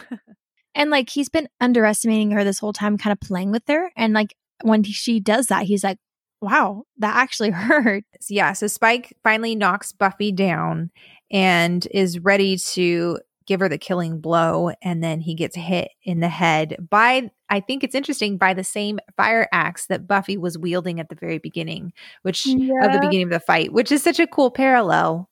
And Joyce says, "Get the hell away from my daughter." And I love how Spike says, he's like, "Women." I love in the script it says Joyce is in a deep mother's rage at this point. I don't know. It's so great to see that in written form and then picture like Joyce's face in the episode and like, oh my gosh, Christine Sutherland, that's right, her name, right? She does such a good job of just like executing this so well. I'm like, I would not want to face Christine Sutherland. She looks like she could really kick my butt. I know, wielding an axe to protect someone is pretty like BA. And then we have the interesting conversation between Snyder to the police where they're talking about, they're on a first name basis. Like they know each other's names, or at least Snyder knows Bob's name. This conversation's so interesting to me because yes, it makes perfect sense. Like, yes, of course, you can discount a lot of things by being like, it's triggered the light or like other things. But it absolutely makes sense that there are people in Sunnydale, specifically higher ups in government, that would be trying to keep things hush-hush because it's bad for business. It's bad for the town. So it totally makes sense that people like who run schools, police officers, government officials, whoever that are in charge are keeping things hush-hush. And I like how we're starting to see that there's a little bit more going on in Sunnydale. But also that they know who each other are, because we've seen so many casualties at the school and we think that no one really talks about it. But you see Snyder, who, like Leah said, is running the school, and like you can tell that he's done this a ton. He says, "Hello, Bob." So he knows who this is. Like they like talk apparently a lot.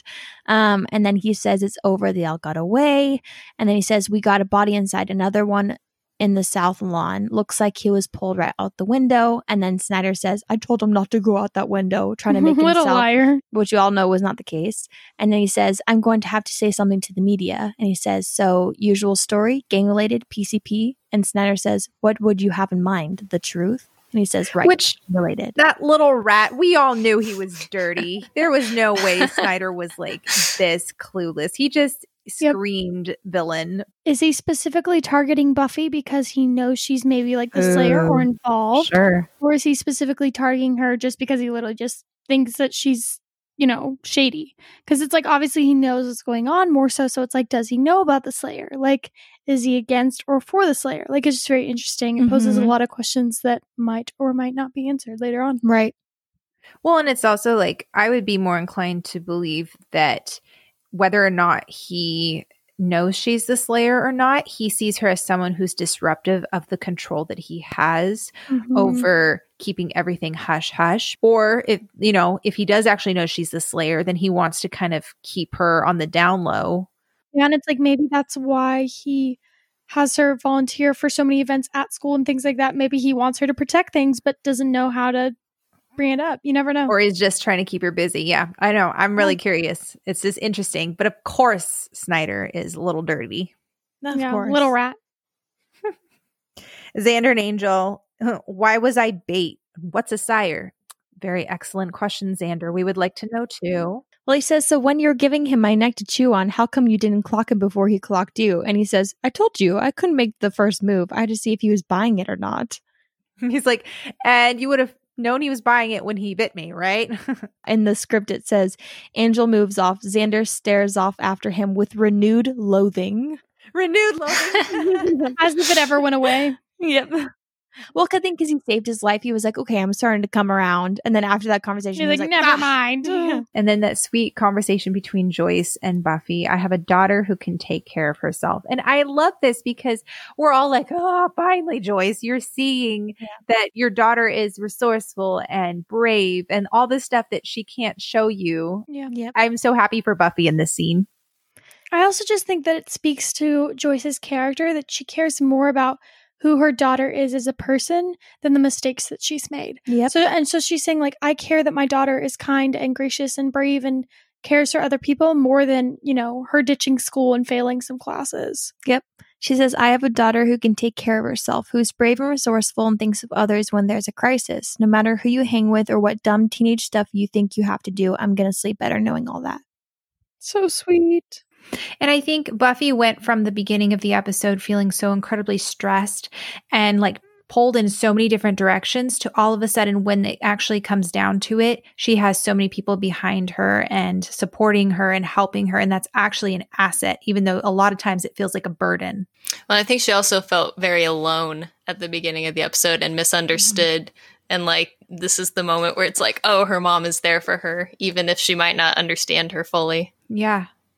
I just love that no one's like, where's Cordelia? Where's Willow? They're still in the closet. Yeah. I love how they make jokes about like them praying to get out of it. And then you see Cordy praying and she's like, and if you get me out of this, I swear I'll never be mean to anyone ever again. You know, unless they really deserve it or unless it's that time of the month. And in which case, I don't see how you or anyone else can hold me responsible. Oh, Cordelia. Yeah. So then Spike, he's like all upset. She's like, there, it's okay. And he's like, I just never expected a Slayer with friends and family. But it's also like from a motivational standpoint, not to get like all dark and depressing, but like if you don't have like friends and family and like an actual life, it's like why do you care about fighting for the earth all the time? Yeah, well, I mean, you see that Spike's motivation to fight is Drusilla. So even Spike himself has someone around him and a desire to fight for them. So it would make sense that makes him more powerful. So it makes sense for Buffy to be more powerful, having people she's fighting for as well.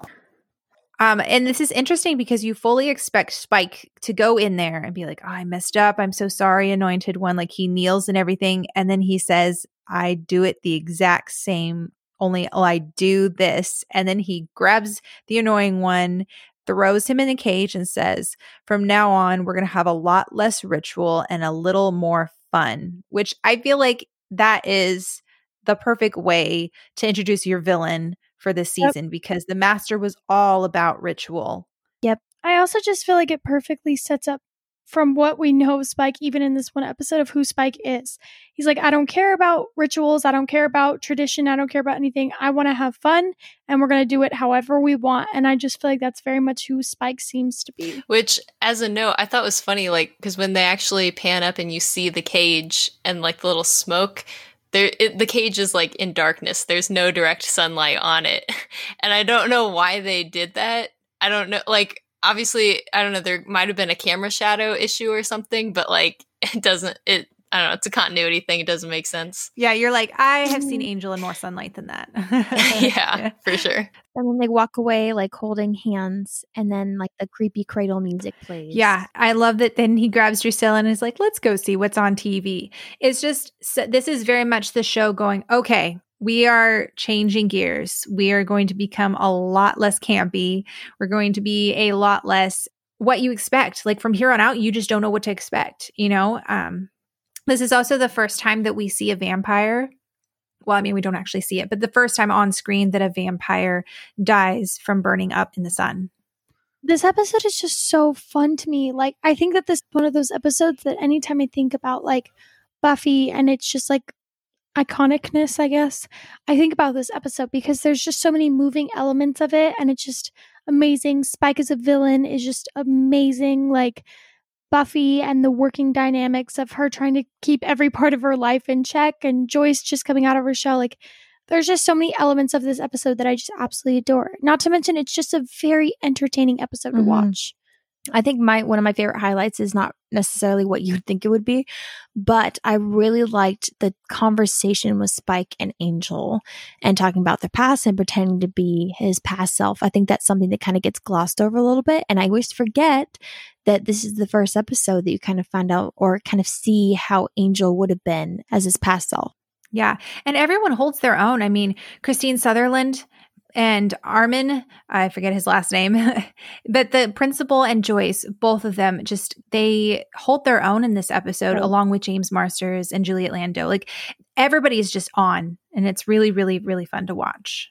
So that concludes our spoiler-free section of School Hard. Thanks so much for listening, you guys. And thank you, Rebecca, for being a part. And I really enjoyed your insights. It was really interesting to hear it from a perspective of someone behind the camera. Good. I'm glad. Yeah. Thanks for having me. This has been so much fun. And for those of you, again, who are new, we will be starting our Scooby Secrets section in a moment. But you guys can find us at becomingbuffypodcast@gmail.com or look for us on Instagram, Becoming Buffy Podcast. Let us know, what do you guys think of Spike as the new villain? And if you are a returning fan or you want to know spoilers, then continue on for our Scooby Secrets section.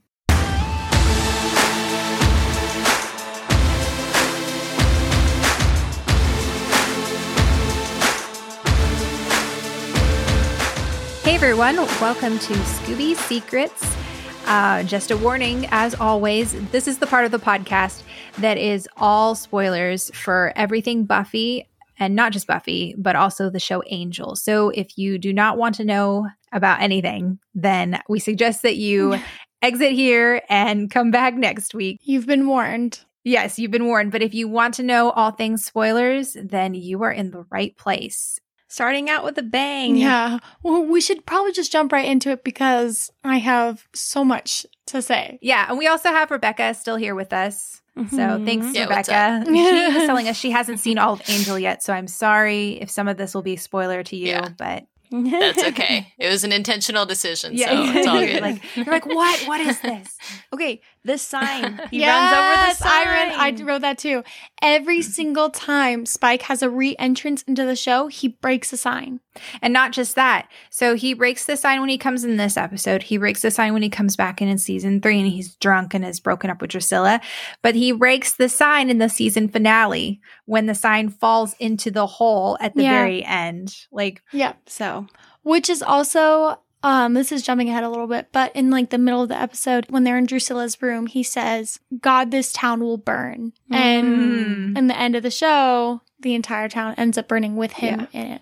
also, just as a preface, we have a ton to talk about this episode with spoiler stuff, so just be prepared. One of the things that I noticed was his makeup is so much more intense in this. Yeah. Ton of like, contour. Even like he's more pale. I think it's because like as the seasons progress, they try to make him look more human because they try to humanize him. And so they wanted him to look more like a demon, but like specifically like his scar is more intense. Yeah. So they like put like some red makeup and stuff on it to make it look like fresher. He just looks more white. Yeah. That was something I noticed like when he came out. I was like, whoa, he has a lot of makeup on. Well, and fun fact, the scar on his eyebrow is actually James Marsters' own scar. Yeah. The makeup team just enhanced it, which I thought was really interesting. I was like, that makes sense why like it's there for all 7 seasons. Like, Yeah, but it's definitely more enhanced in this one. Yeah. Like it's more dramatic. Every single time I rewatch Buffy, and by saying this, I know we say this a ton, but like I genuinely forget some things when I rewatch it. And the one thing that I always, and when I mean by always, like every time I rewatch it, I always forget that Drusilla is not her full mental self in the first few episodes. Like before she gets her full like. You mean she's not at full strength? Because I don't think she's ever her full mental self. Yeah, That's what I mean. Her full strength. I have a couple interesting facts from IMDb about James Marsters. So when he was talking about his role for Spike, Joss Whedon told him, he said, if you think you are taking over the show, you got another thing coming. He said, you are here only because I don't want to kill a villain off every week. I want my villains to be more interesting and multifaceted and then die. James Marsters has said from the beginning, he played Spike as if he had a soul. And at one point, Joss Whedon was like, dude, I don't care what you're doing. Stop it. You are not going to live longer just because you're playing his soul. You're ruining my narrative that demons and vampires are evil and bad. Like, stop it. And he said, James was like, okay, yeah, sure, whatever you say. And then Joss walked away and he was like, heck no. Like, I'm going to keep doing what I'm doing because he's like, Spike is more nuanced. And you see that with the way he treats Drusilla. Yep. And I love that there's like little moments there of like, Spike is a pretty consistent character all the way through, and that he loves the woman that he loves. Like he's deep down, I think, a lover, not a fighter. Like I think he puts on this face and this facade of being cooler than what he actually is. And that's why you see his face change when he sees Drusilla, because that's who he really is. Yeah. And I think that there's, oh my gosh, we talked about when we were not on the podcast and taking a break how this episode was extremely hard not to give spoilers for. Yeah. Specifically because like there's a lot, but also just like talking about Spike as a character, it's so hard to explain to people why Spike is such an amazing character when you haven't seen the show before. Like, obviously his entrance is amazing, but it's like when you know more about him, then you know like, oh, he used to be a poet. And so it makes sense that he's like talking in these weird rhymes and stuff when he's talking to Buffy because he used to be a poet. It's also just so interesting watching him watch her in the beginning because you can tell immediately he is drawn to her. He's taken by her. Yeah. And James Marsters said that he played Spike at the beginning as if he had an attraction to Buffy. Oh, you can see it. Which is so interesting. He was only supposed to be around for 3 to 5 episodes. Like, what in the world? Yeah. Yeah. I mean, okay, this is kind of jumping the gun, but later on when he is like holding on to like one of the parents and he's like, you're too old to feed. And then he just snaps his neck. I feel like that is like the perfect explanation of what type of villain Spike is compared to like Angelus. So like Angelus is someone who's like, nah, I'm gonna like toy with you. I'm gonna like feed you or torture you. Whereas like Spike's like, I have no need for you. I don't really care. I'm just gonna snap your neck. Doesn't matter to me either way. Because Tabby and I have talked about the fact that we thought it was really interesting that Angel, as far as I can remember, never killed a Slayer, but that Spike, who was not as powerful as Angel, at least not even as intelligent. Yes. And so I was like, why? And then we both realized that like Spike went out of his way to go and hunt down Slayers and kill them, and because that's where he got his like joy from and his like thrill.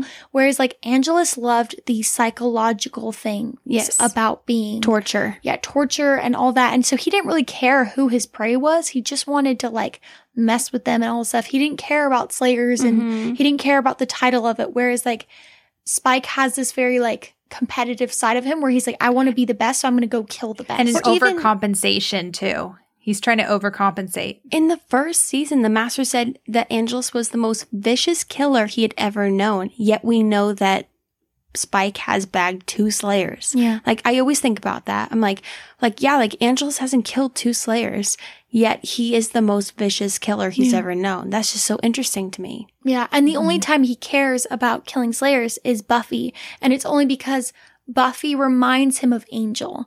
And so he doesn't want to be reminded of that human, like, soul part of him.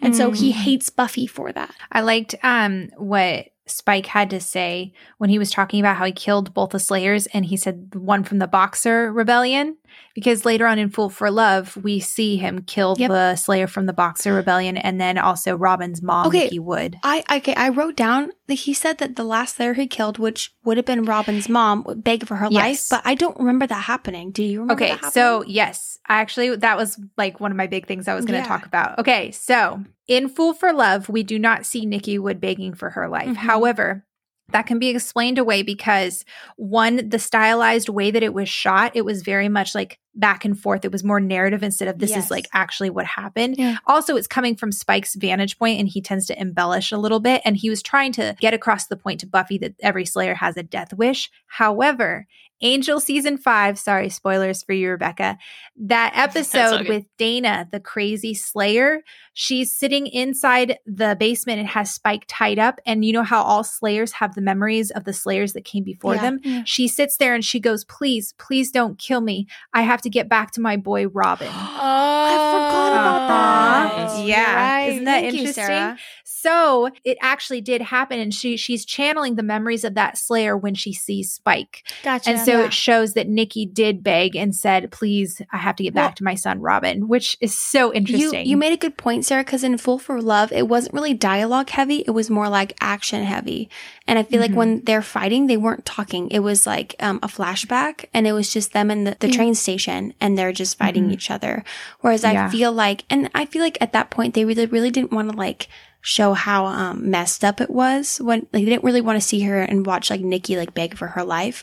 Yeah. But I think for Nikki, it wasn't really like her own life. I think it was like I have a son. Yeah. You see her in the street when it's pouring rain, and she's like, all right, baby, like go home or whatever. Like she like doesn't want him to see it, and it's not for herself. It's because of the innocence of her child. I wanted to talk about, I don't know, I'm pretty sure this is true, where James Marsters wasn't supposed to be super lovey with Drew. Yes. Like, it was supposed, like, they were a couple. They were written as a couple, but it was supposed to be, like, a lot of the time, specifically later on in the season, he was supposed to kind of get really annoyed at Drew, but the way that James Marsters chose to portray it was more of, like, caring and loving to Drusilla. Yeah, it's specifically the episode where they have the judge there and Drusilla is laying on the table and she says, "Oh, look, I can see the stars." And the line is, "That's the ceiling." And he's supposed to say it kind of annoyed, snarky. And James Marsters said the lines very lovingly and tenderly, which again, he was trying to play it as I'm in love with Drusilla, not as I'm annoyed with her. I also think of like every time he does get annoyed with her, it's a very much of a tug and pull between like his human self and his demon self, because like she says something and he immediately gets angry in one episode and then he retracts and says, "I'm sorry, love," and then like goes and talks to her. A really funny fact I found out about James Marsters on IMDb. So the Royal Shakespeare Company of Stratford, England held a 2004 poll asking movie viewers to vote for the actor and actress they would most like to see in the roles of Romeo and Juliet. The winners were James Marsters and Keira Knightley. More than 2,000 people voted for more than 150 different actors for both roles. Marsters, a Shakespearean actor, triumphed over Orlando Bloom, No way. Ewan McGregor, Jude Law, and Johnny Depp. Speaking from his California home, Marsters said, "I'm flattered and excited that people would think of me for the role of Romeo. I think the themes of violence and social disintegration are as important today as they were in Shakespeare's day." That's random. Insane. Yeah. I can see it though. He's very poetic and very like Dramatic, individual. Yeah, I could see it 100%. Keira Knightley is the one that I think shocked me. Yeah. Not for me. Not for me. The line that Drusilla says, "Do you like daisies? I plant them, but they always die. Everything I put into the ground dies," is so consistent. Drusilla loves flowers and she likes planting things. And what does she do with Darla I when was Darla gets bit? about to say that. Yep, she plants stuff around her for her like rebirth or whatever that was, whatever they call it, or death, essentially. Yeah. Yeah, I wanted to talk about the fact that we've mentioned before that the season's theme is like becoming Buffy, becoming herself, becoming more of a Slayer.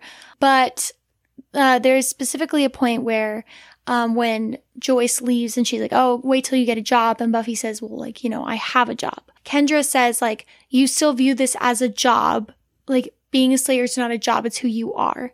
And I think that this is the season that Buffy really realizes that, even in Becoming Part 2, when Angel is like, "You know, you have no friends, you have nothing, take that all away, what do you have?" And she says, "Me." And I think it's her accepting, like, I am the Slayer, that's who I am, it's not my job. And I think that it's interesting to see that she has not reached that point yet. Like, she still views it as a job. I think, I would argue that this whole season, I think she's accepted the fact that she is a Slayer and that is what she has to do. But I agree with Leah that it hasn't clicked in her mind that that's who she is. Yeah. The first season, she's trying to dismiss the fact that she even is a Slayer. She doesn't want it. Season 2, she's becoming the Slayer. Yeah. And then season 3, we'll talk about the theme when we get to it, because I don't want to like, you know, but it's her like being like, you know what, like, this is who I am. I am the Slayer. And the baggage that comes with that. Yeah, and also, like, we talked a lot in the episode about how Spike was so taken aback by the fact that Buffy has friends and family with, you know, on her side. And I think it's really cool that we see him later, is it season 3 or season 4, that he uses that against her when he like sort of breaks up the I think it's season 4. Yeah. Ooh, yeah, that's a and good is like point. weakening her. So like stuff that he learned in this episode, he's still using against her like so much later. Yeah, that's a good point. I hadn't thought about that before, but yeah. And we talk all the time about how Spike is an incredibly intuitive character. Yes. He sees things that not a lot of other characters see. And so because of that, he uses it to his advantage, both horribly and... Yeah, he sees it and he knows how to weaponize it. This is the first episode where we talk about how important it is for a Slayer to have a community. Yeah. And then we see at the end or middle of the season is when we meet Kendra. And we see how that affects Slayers and see what happens when someone doesn't have that. And it's incredibly cool that we see from the beginning of this episode, and even in Prophecy Girl, where she wouldn't have lived if it weren't for Xander, you see building through this entire season of like how important it is that she has these people around her. And literally that's what Angel, like kind of what you're saying, Leah, was saying, no weapons, no friends, no hope, take all that away. Cause like they're building her up like, oh, she's unique because she has all these friends and family. And then literally at the end, it's just her. And I think that's so powerful, you know? Or even like Faith. She was doing well in the beginning when she was friends with Buffy, when like she was actually trying to be not necessarily part of the group, but she was actually hanging out with people. And then when she started distancing herself and she was like basically a double agent, then she started losing herself and going more crazy. Yeah. Well, and even you have the first episode with Faith when she's sort of like pulling Buffy more to the dark side or whatever. Yeah. And you kind of see like a glimpse of what Buffy might have been like if she didn't have the support system that she does have. And it's not good. Yeah, absolutely. I wanted to point out kind of a interesting, I could be reading into it, but you have that moment where Buffy's talking to her mom in between the door, and it's very reminiscent of her talking to her mom in The Wall in Restless, where she's like, Mom, like, shouldn't you come out? It's kind of dirty in there. And her mom's like, no, I think I'll be okay in here. And I think that this moment is very symbolic of her mom's literally getting a peek into who Buffy is, but can't see the whole picture. Yeah. And so she's like, Buffy, no, you go on, I'll be okay. And Buffy's like, no, like she's torn with, I want my mom to see who I am, but then I also am trying to protect her by not showing her. And it's kind of a little bit of foreshadowing to the end of the season when Joyce finds out. But it's also, I think the rest of the season is Buffy wrestling with how much to include her mom with her Slayer life. Yeah. And her wanting so desperately to protect her mom, ultimately to the point where she's not able to protect her mom. Yeah. So I thought that was a really interesting kind of callback. Yeah. Major Angelus foreshadowing here. Seriously. This is the first time we really see any side of Angelus, even if he is faking it. But like, you really don't know anything about Angel's dark side much. You just know that he fed on a gypsy girl and, got some curse. That's all you really know. I think they had to do this in this episode because if Angelus is going to be midway through this season, they kind of have to show a little bit of like a taste of it. Yeah. But also I had like major like foreshadowing towards like the episode where he like fakes being Angelus with Faith. And then hits Xander. He's like, because Faith says, I'm the world's best actor. And he's like second best. Yeah. And then, he hits Xander, which I just think is funny because both episodes when he fakes being Xander Angelus, ends up getting hurt. Not only does Xander immediately believe it and he's like, I'm right. But he like uses him as like bait or just like knocks him out just to use them as like leverage being like, oh, I am Angelus. You got to believe me. I think it's because he knows that Xander will actually believe that it's Angelus. And so he's like, he'll be good word of mouth. Yeah, he's like, he falls for it every time. Yeah.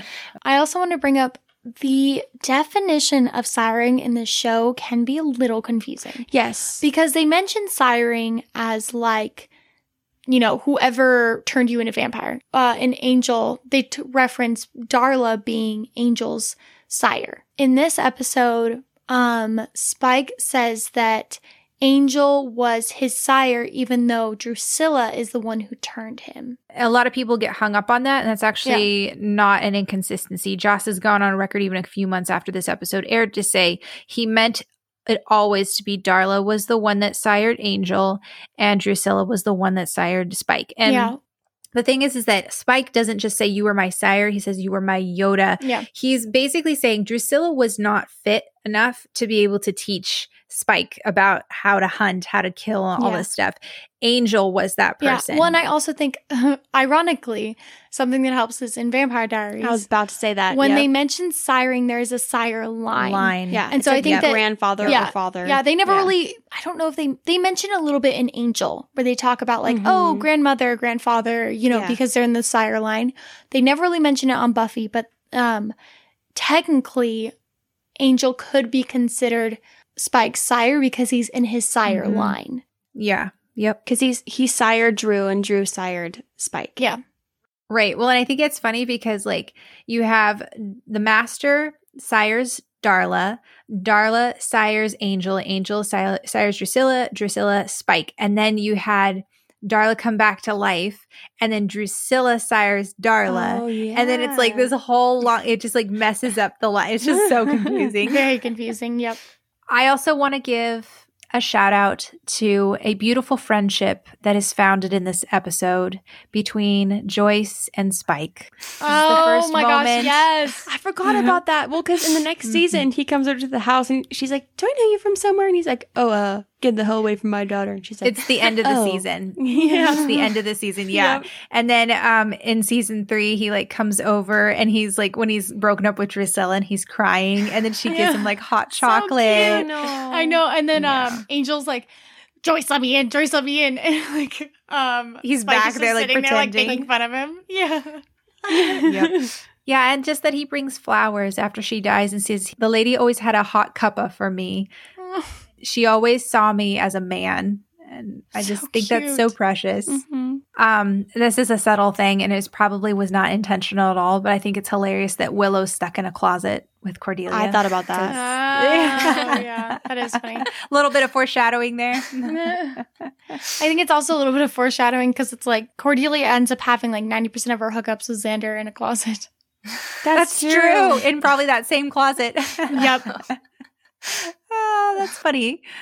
Well, I think that's everything. Wow, we actually like went through that a lot faster than I thought we would. Yeah. I mean, it helps that all of us were just kind of like going off of each other. Well, also, I was like, I can't wait to just talk about all of this. All the stuff that I had written down, which I thought that like you guys wouldn't pick up on some of them. Every single one of you said it if I didn't say it. So I was like, okay, cool. I'm just honestly so thankful that Spike is finally introduced. Yes. Because I feel like so many times in the spoiler section when we would talk about complex characters or gray areas, we would always mention Spike.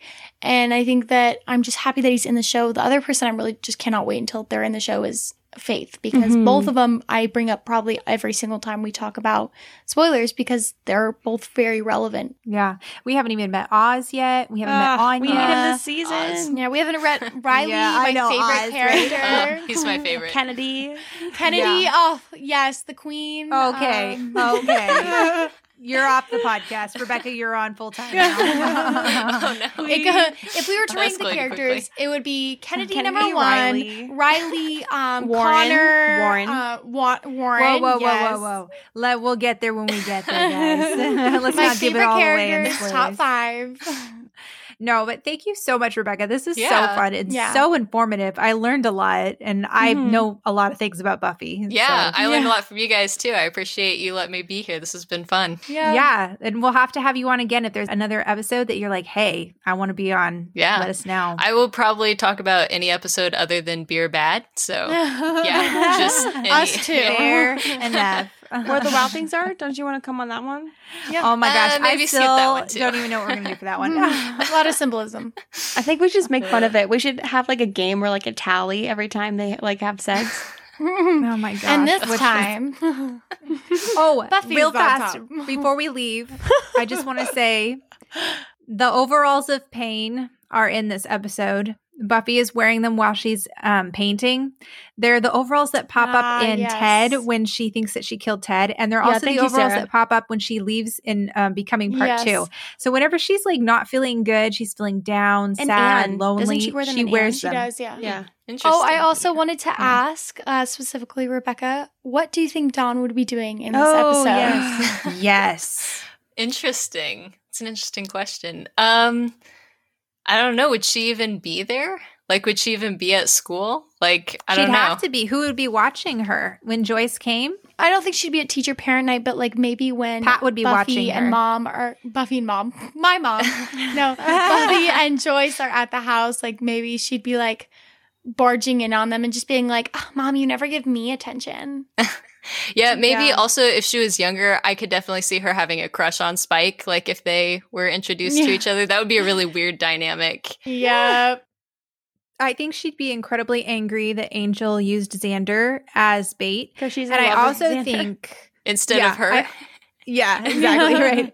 Well, I also think she would be at home being babysat by Pat. You guys remember Pat? Oh no. Dead Man's Party. Yeah. And hating every moment of it. Oh, yeah. I don't blame her for that one. So If you guys have any idea, listeners, of what Dawn would be doing, let us know. Email us and DM us. Do not write on our post because, as always, spoilers. And yeah, I think that's it for the spoiler section of School Hard. This was so much fun to record. Again, Rebecca, thank you. Yeah. And we will see you guys again next time.